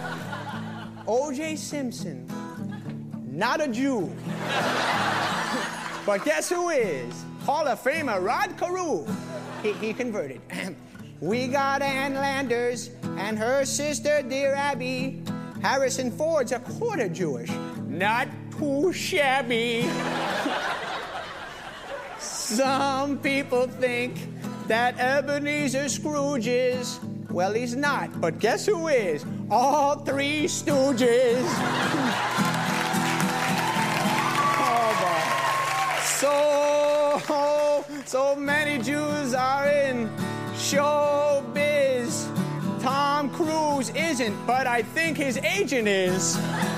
Tell your friend Veronica, it's time to celebrate Hanukkah. I hope I get a harmonica on this lovely, lovely Hanukkah. So drink your gin and tonica, but don't smoke marijuana. If you really, really wanna, have a happy, happy, happy, happy Hanukkah. Happy Hanukkah, everybody. Thank you. Adam Sandler, everybody. Yeah. Oh, my God. So Adam Sandler performed that on Saturday Night Live a few years back just to give some further representation of other holidays out there. And we talked a lot about different Christmas movies, but technically this is a holiday special, so I thought it'd be nice to give a shout-out to Hanukkah where we could. Speaking of shout-outs, a special thank you and shout-out to Joey Mays, one of our patrons, for joining us on this episode tonight. It's always a pleasure having you, dude, and we appreciate your support even when you're not on the episodes with us. The stuff that you do with us and alongside with us is always very appreciated. Thank you. Well, thank you for having me on. I was looking forward to the show, and it did not disappoint. Oh, man, some really, really great discussions. And a special thank you to our other patrons who maybe could not make it tonight. We invited a few, but, scheduling and spontaneity kind of get the best of us sometimes. But a thank you to our other patrons, Katie Horn, Jake Damon, Rachel Perry, Dan Grievous, and Parker Ott. You guys help us be able to do what we do, and we could not do what we do without your support. So if you want to become a patron, you can go find all the information for that at patron.podbean.com/IPC podcast. If you want to just listen to previous episodes that we got, you can find that at ipcpodcast.podbean.com. But as I mentioned, we're also on iTunes and on Google Play, and we have certain episodes on StarWarsUnderworld.com because they are a proud partner of the IPC podcast. You can find the IPC podcast on social media at IPC Podcast. And you can find Ben Hart with no E, as opposed to the Santa Claus with an E, on Twitter and Instagram. And you can find me on Twitter and Instagram as well at Zach, ZAC_DFW. Joe, where can the folks at home keep up with you if they want to listen to other productions you've got or just find you on social media? You can find me on Twitter. My handle is at JMFlyer1454. You can also check out my website, jmnjrradio.com, and that is the home to all of the podcast-type stuff that I do, mostly sports-related, which, Zach, we got to get you on the show sometime to talk a little baseball, football, whatever you're into. Dude, I'm into it all, believe me. I'm going to probably providing some hot takes from the sports world on commusings one of these days. So if you guys are interested in that, be sure to go give me a follow and let me know what you think of Commusings, which is my new mini podcast about my musings while I commute. You mentioned it at the top of the show, just going to round it out with a little mention of that. But yeah, lots of really cool things in the works for 2019. 2018 is almost over. We're going to take a couple of weeks off to celebrate Christmas and New Year's at the end of the year. So really, all we've got left this year is a second portion of the holiday special where we're going to hear from you, the listeners. You're going to send us your top fives of certain elements related to the holidays, and we're going to talk about those on the show. And we're going to give a review of Fantastic Beasts: The Crimes of Grindelwald. That's about all that we're going to have for the remainder of 2018. 2018 is almost over, and so is this podcast episode, but it's not over yet. I had almost forgotten one thing before I looked at the show notes and realized I almost glossed over one of the most important elements of this entire podcast. Shame on me. Ladies and gentlemen, get out your hashtags and put them on all those social media platforms because we do check it. Put it on Facebook, Twitter, Instagram, Pinterest, everything else in between. If you're listening live in the chat, go ahead and start putting it in on channel1138.com. But ladies and gentlemen, it is time, one more time, for hashtag BBQWatch. Barbecue. Barbecue. Barbecue! Barbecue! Barbecue! Barbecue. Barbecue it, barbecue it, barbecue it. Barbecue. Barbecue sauce, barbecue sauce. Barbecue. Barbecue. Barbecue. Barbecue. Barbecue. Watch.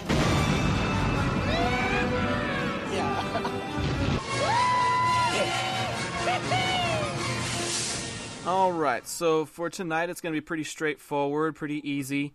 Joey, in the case of food during the holiday season, do you have a particular type of food that you prefer to have during the Christmas/holidays? You can include New Year's if you wanted to. Maybe something that you have on New Year's that you don't have any other time. Well, if you're including New Year's, that opens things up a bit because my family does do, obviously, turkey on Thanksgiving. We also do turkey on Christmas. My mom does do a really nice honey-baked ham, which I enjoy, and that gets me close to as close to a barbecue as I'm probably going to get. Is probably the ham, but up here in Pennsylvania, especially in the area that I live, south central, southeastern Pennsylvania, we're closely associated with Pennsylvania Dutch traditions.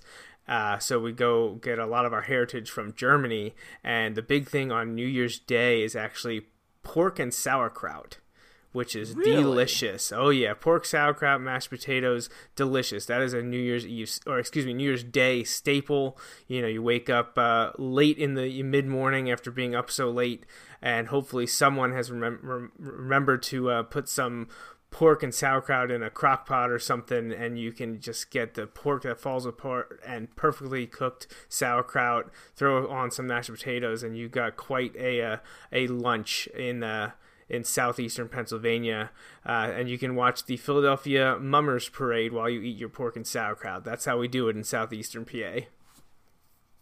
That actually does sound really good, not gonna lie. I'm not usually a fan of sauerkraut, but in this particular case, in this particular context, I might make an exception. Yeah, it's really good. I do enjoy sauerkraut, but when you do the combination of the pork, sauerkraut, and mashed potatoes, it's delicious. It really is. And obviously, I grew up with it, so I'm used to it. But it's tough to pass up. My wife doesn't eat the sauerkraut, but she likes the pork being cooked with the sauerkraut. It just adds an interesting flavor to the pork. That's awesome, man. That does sound really, really good. And here's what really bugs me is. Your family also has your own sandwich shop. Correct. And I see you post about May's sandwich shop all the time. And I sit there going, I want one of those. But I also know that he tried to send one to Texas. It's not going to make it. Yeah. Anytime you have to mail food, it doesn't go well. Well, yeah, because even like you can do the ice stuff, but it's not as good as making it fresh and having someone make it for you. I can send you the ingredients, but it's not going to be as fresh as it needs to be, and you have to put it together. And that's part of the fun is having someone else make it for you, especially a family that's been doing it for closing in on getting close to 75 years now. Dang, man. 75 years of sandwiches, and I haven't even had one. I'm going to have to make my way out to Pennsylvania sometime, because you live out there, and our friend Jake Damon lives out there, and another one of our friends, Eric Wall, lives out that direction as well, and I've just been meaning to see PA anyways, so maybe this gives me a reason to travel that far out east. Who knows? Well, please do. And if you do, definitely let me know. Send me a message so we can, I would love to meet up. Our friend George in the chat says tamales and empanadas at Christmas. Ooh, and that sounds delicious. Menudo on New Year's Day when I lived in Colorado. So I haven't had menudo, but I've definitely had tamales and empanadas. That is a Christmas staple at my family's house. Tamales especially so. We do have ham sometimes, but usually it's the grandparents that provide it. Here's the deal. My mom grew up in South Texas. She lived like an hour away from the Mexican border. Okay, so she's been brought up on Hispanic culture, and she speaks the language fluently. She teaches it. She's about to become published in certain academic circles, which is really cool. And I've just been brought up on the Hispanic culture as well. I love Mexican food, so if we can have If we can have tamales, if we can have gazpacho, if we can have empanadas, if we can have, what's the other one that we usually get? We put mole on our enchiladas. Oh, man. I could have a Mexican feast for Christmas, and I would be totally fine. But even as it is, getting tamales is definitely a staple during the holiday season. And then we have black-eyed peas, actually, on New Year's. So I don't know why, but apparently they're supposed to be good luck. But usually that's about the only time out of the year when I ever have black-eyed peas. So not exactly barbecue related or barbecue themed. I think I would like to have maybe some brisket diced up and put in there with the black-eyed peas, but there's some people in my family that are vegetarians, and so we can't do that for them. Whatever. But it's all in good fun. It's all a really, really good time, and the food, along with the music, the decorations, everything else that we've talked about, just really helps enhance the holiday experience. And so, Joey, I'm glad that we got to talk about that for a couple of hours. I know we ran a little bit later than your schedule said, but thank you for gutting it out and having just a jolly, happy holiday time with us here on IPC. We appreciate it. Oh, absolutely. Thanks for having me. I look forward to, Crimes of Grindelwald discussion next week, and, whatever holiday follow-up you do the week after that.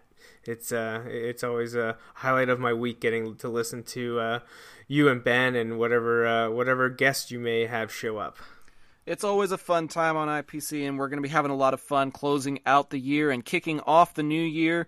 We have about half of 2019 completely scheduled already, and we're working on more. So be sure to stay in the loop for all of that. We may talk a little bit more about that once the new year kicks in.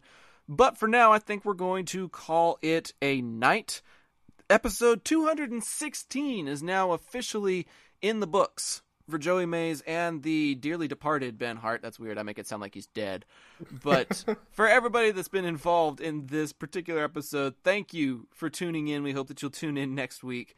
But until that time, we just want to leave you with this closing thought. The path to evil may bring great power, but not loyalty. We hope that all you loyal listeners will tune in next time on IPC. But until then, good night, everyone.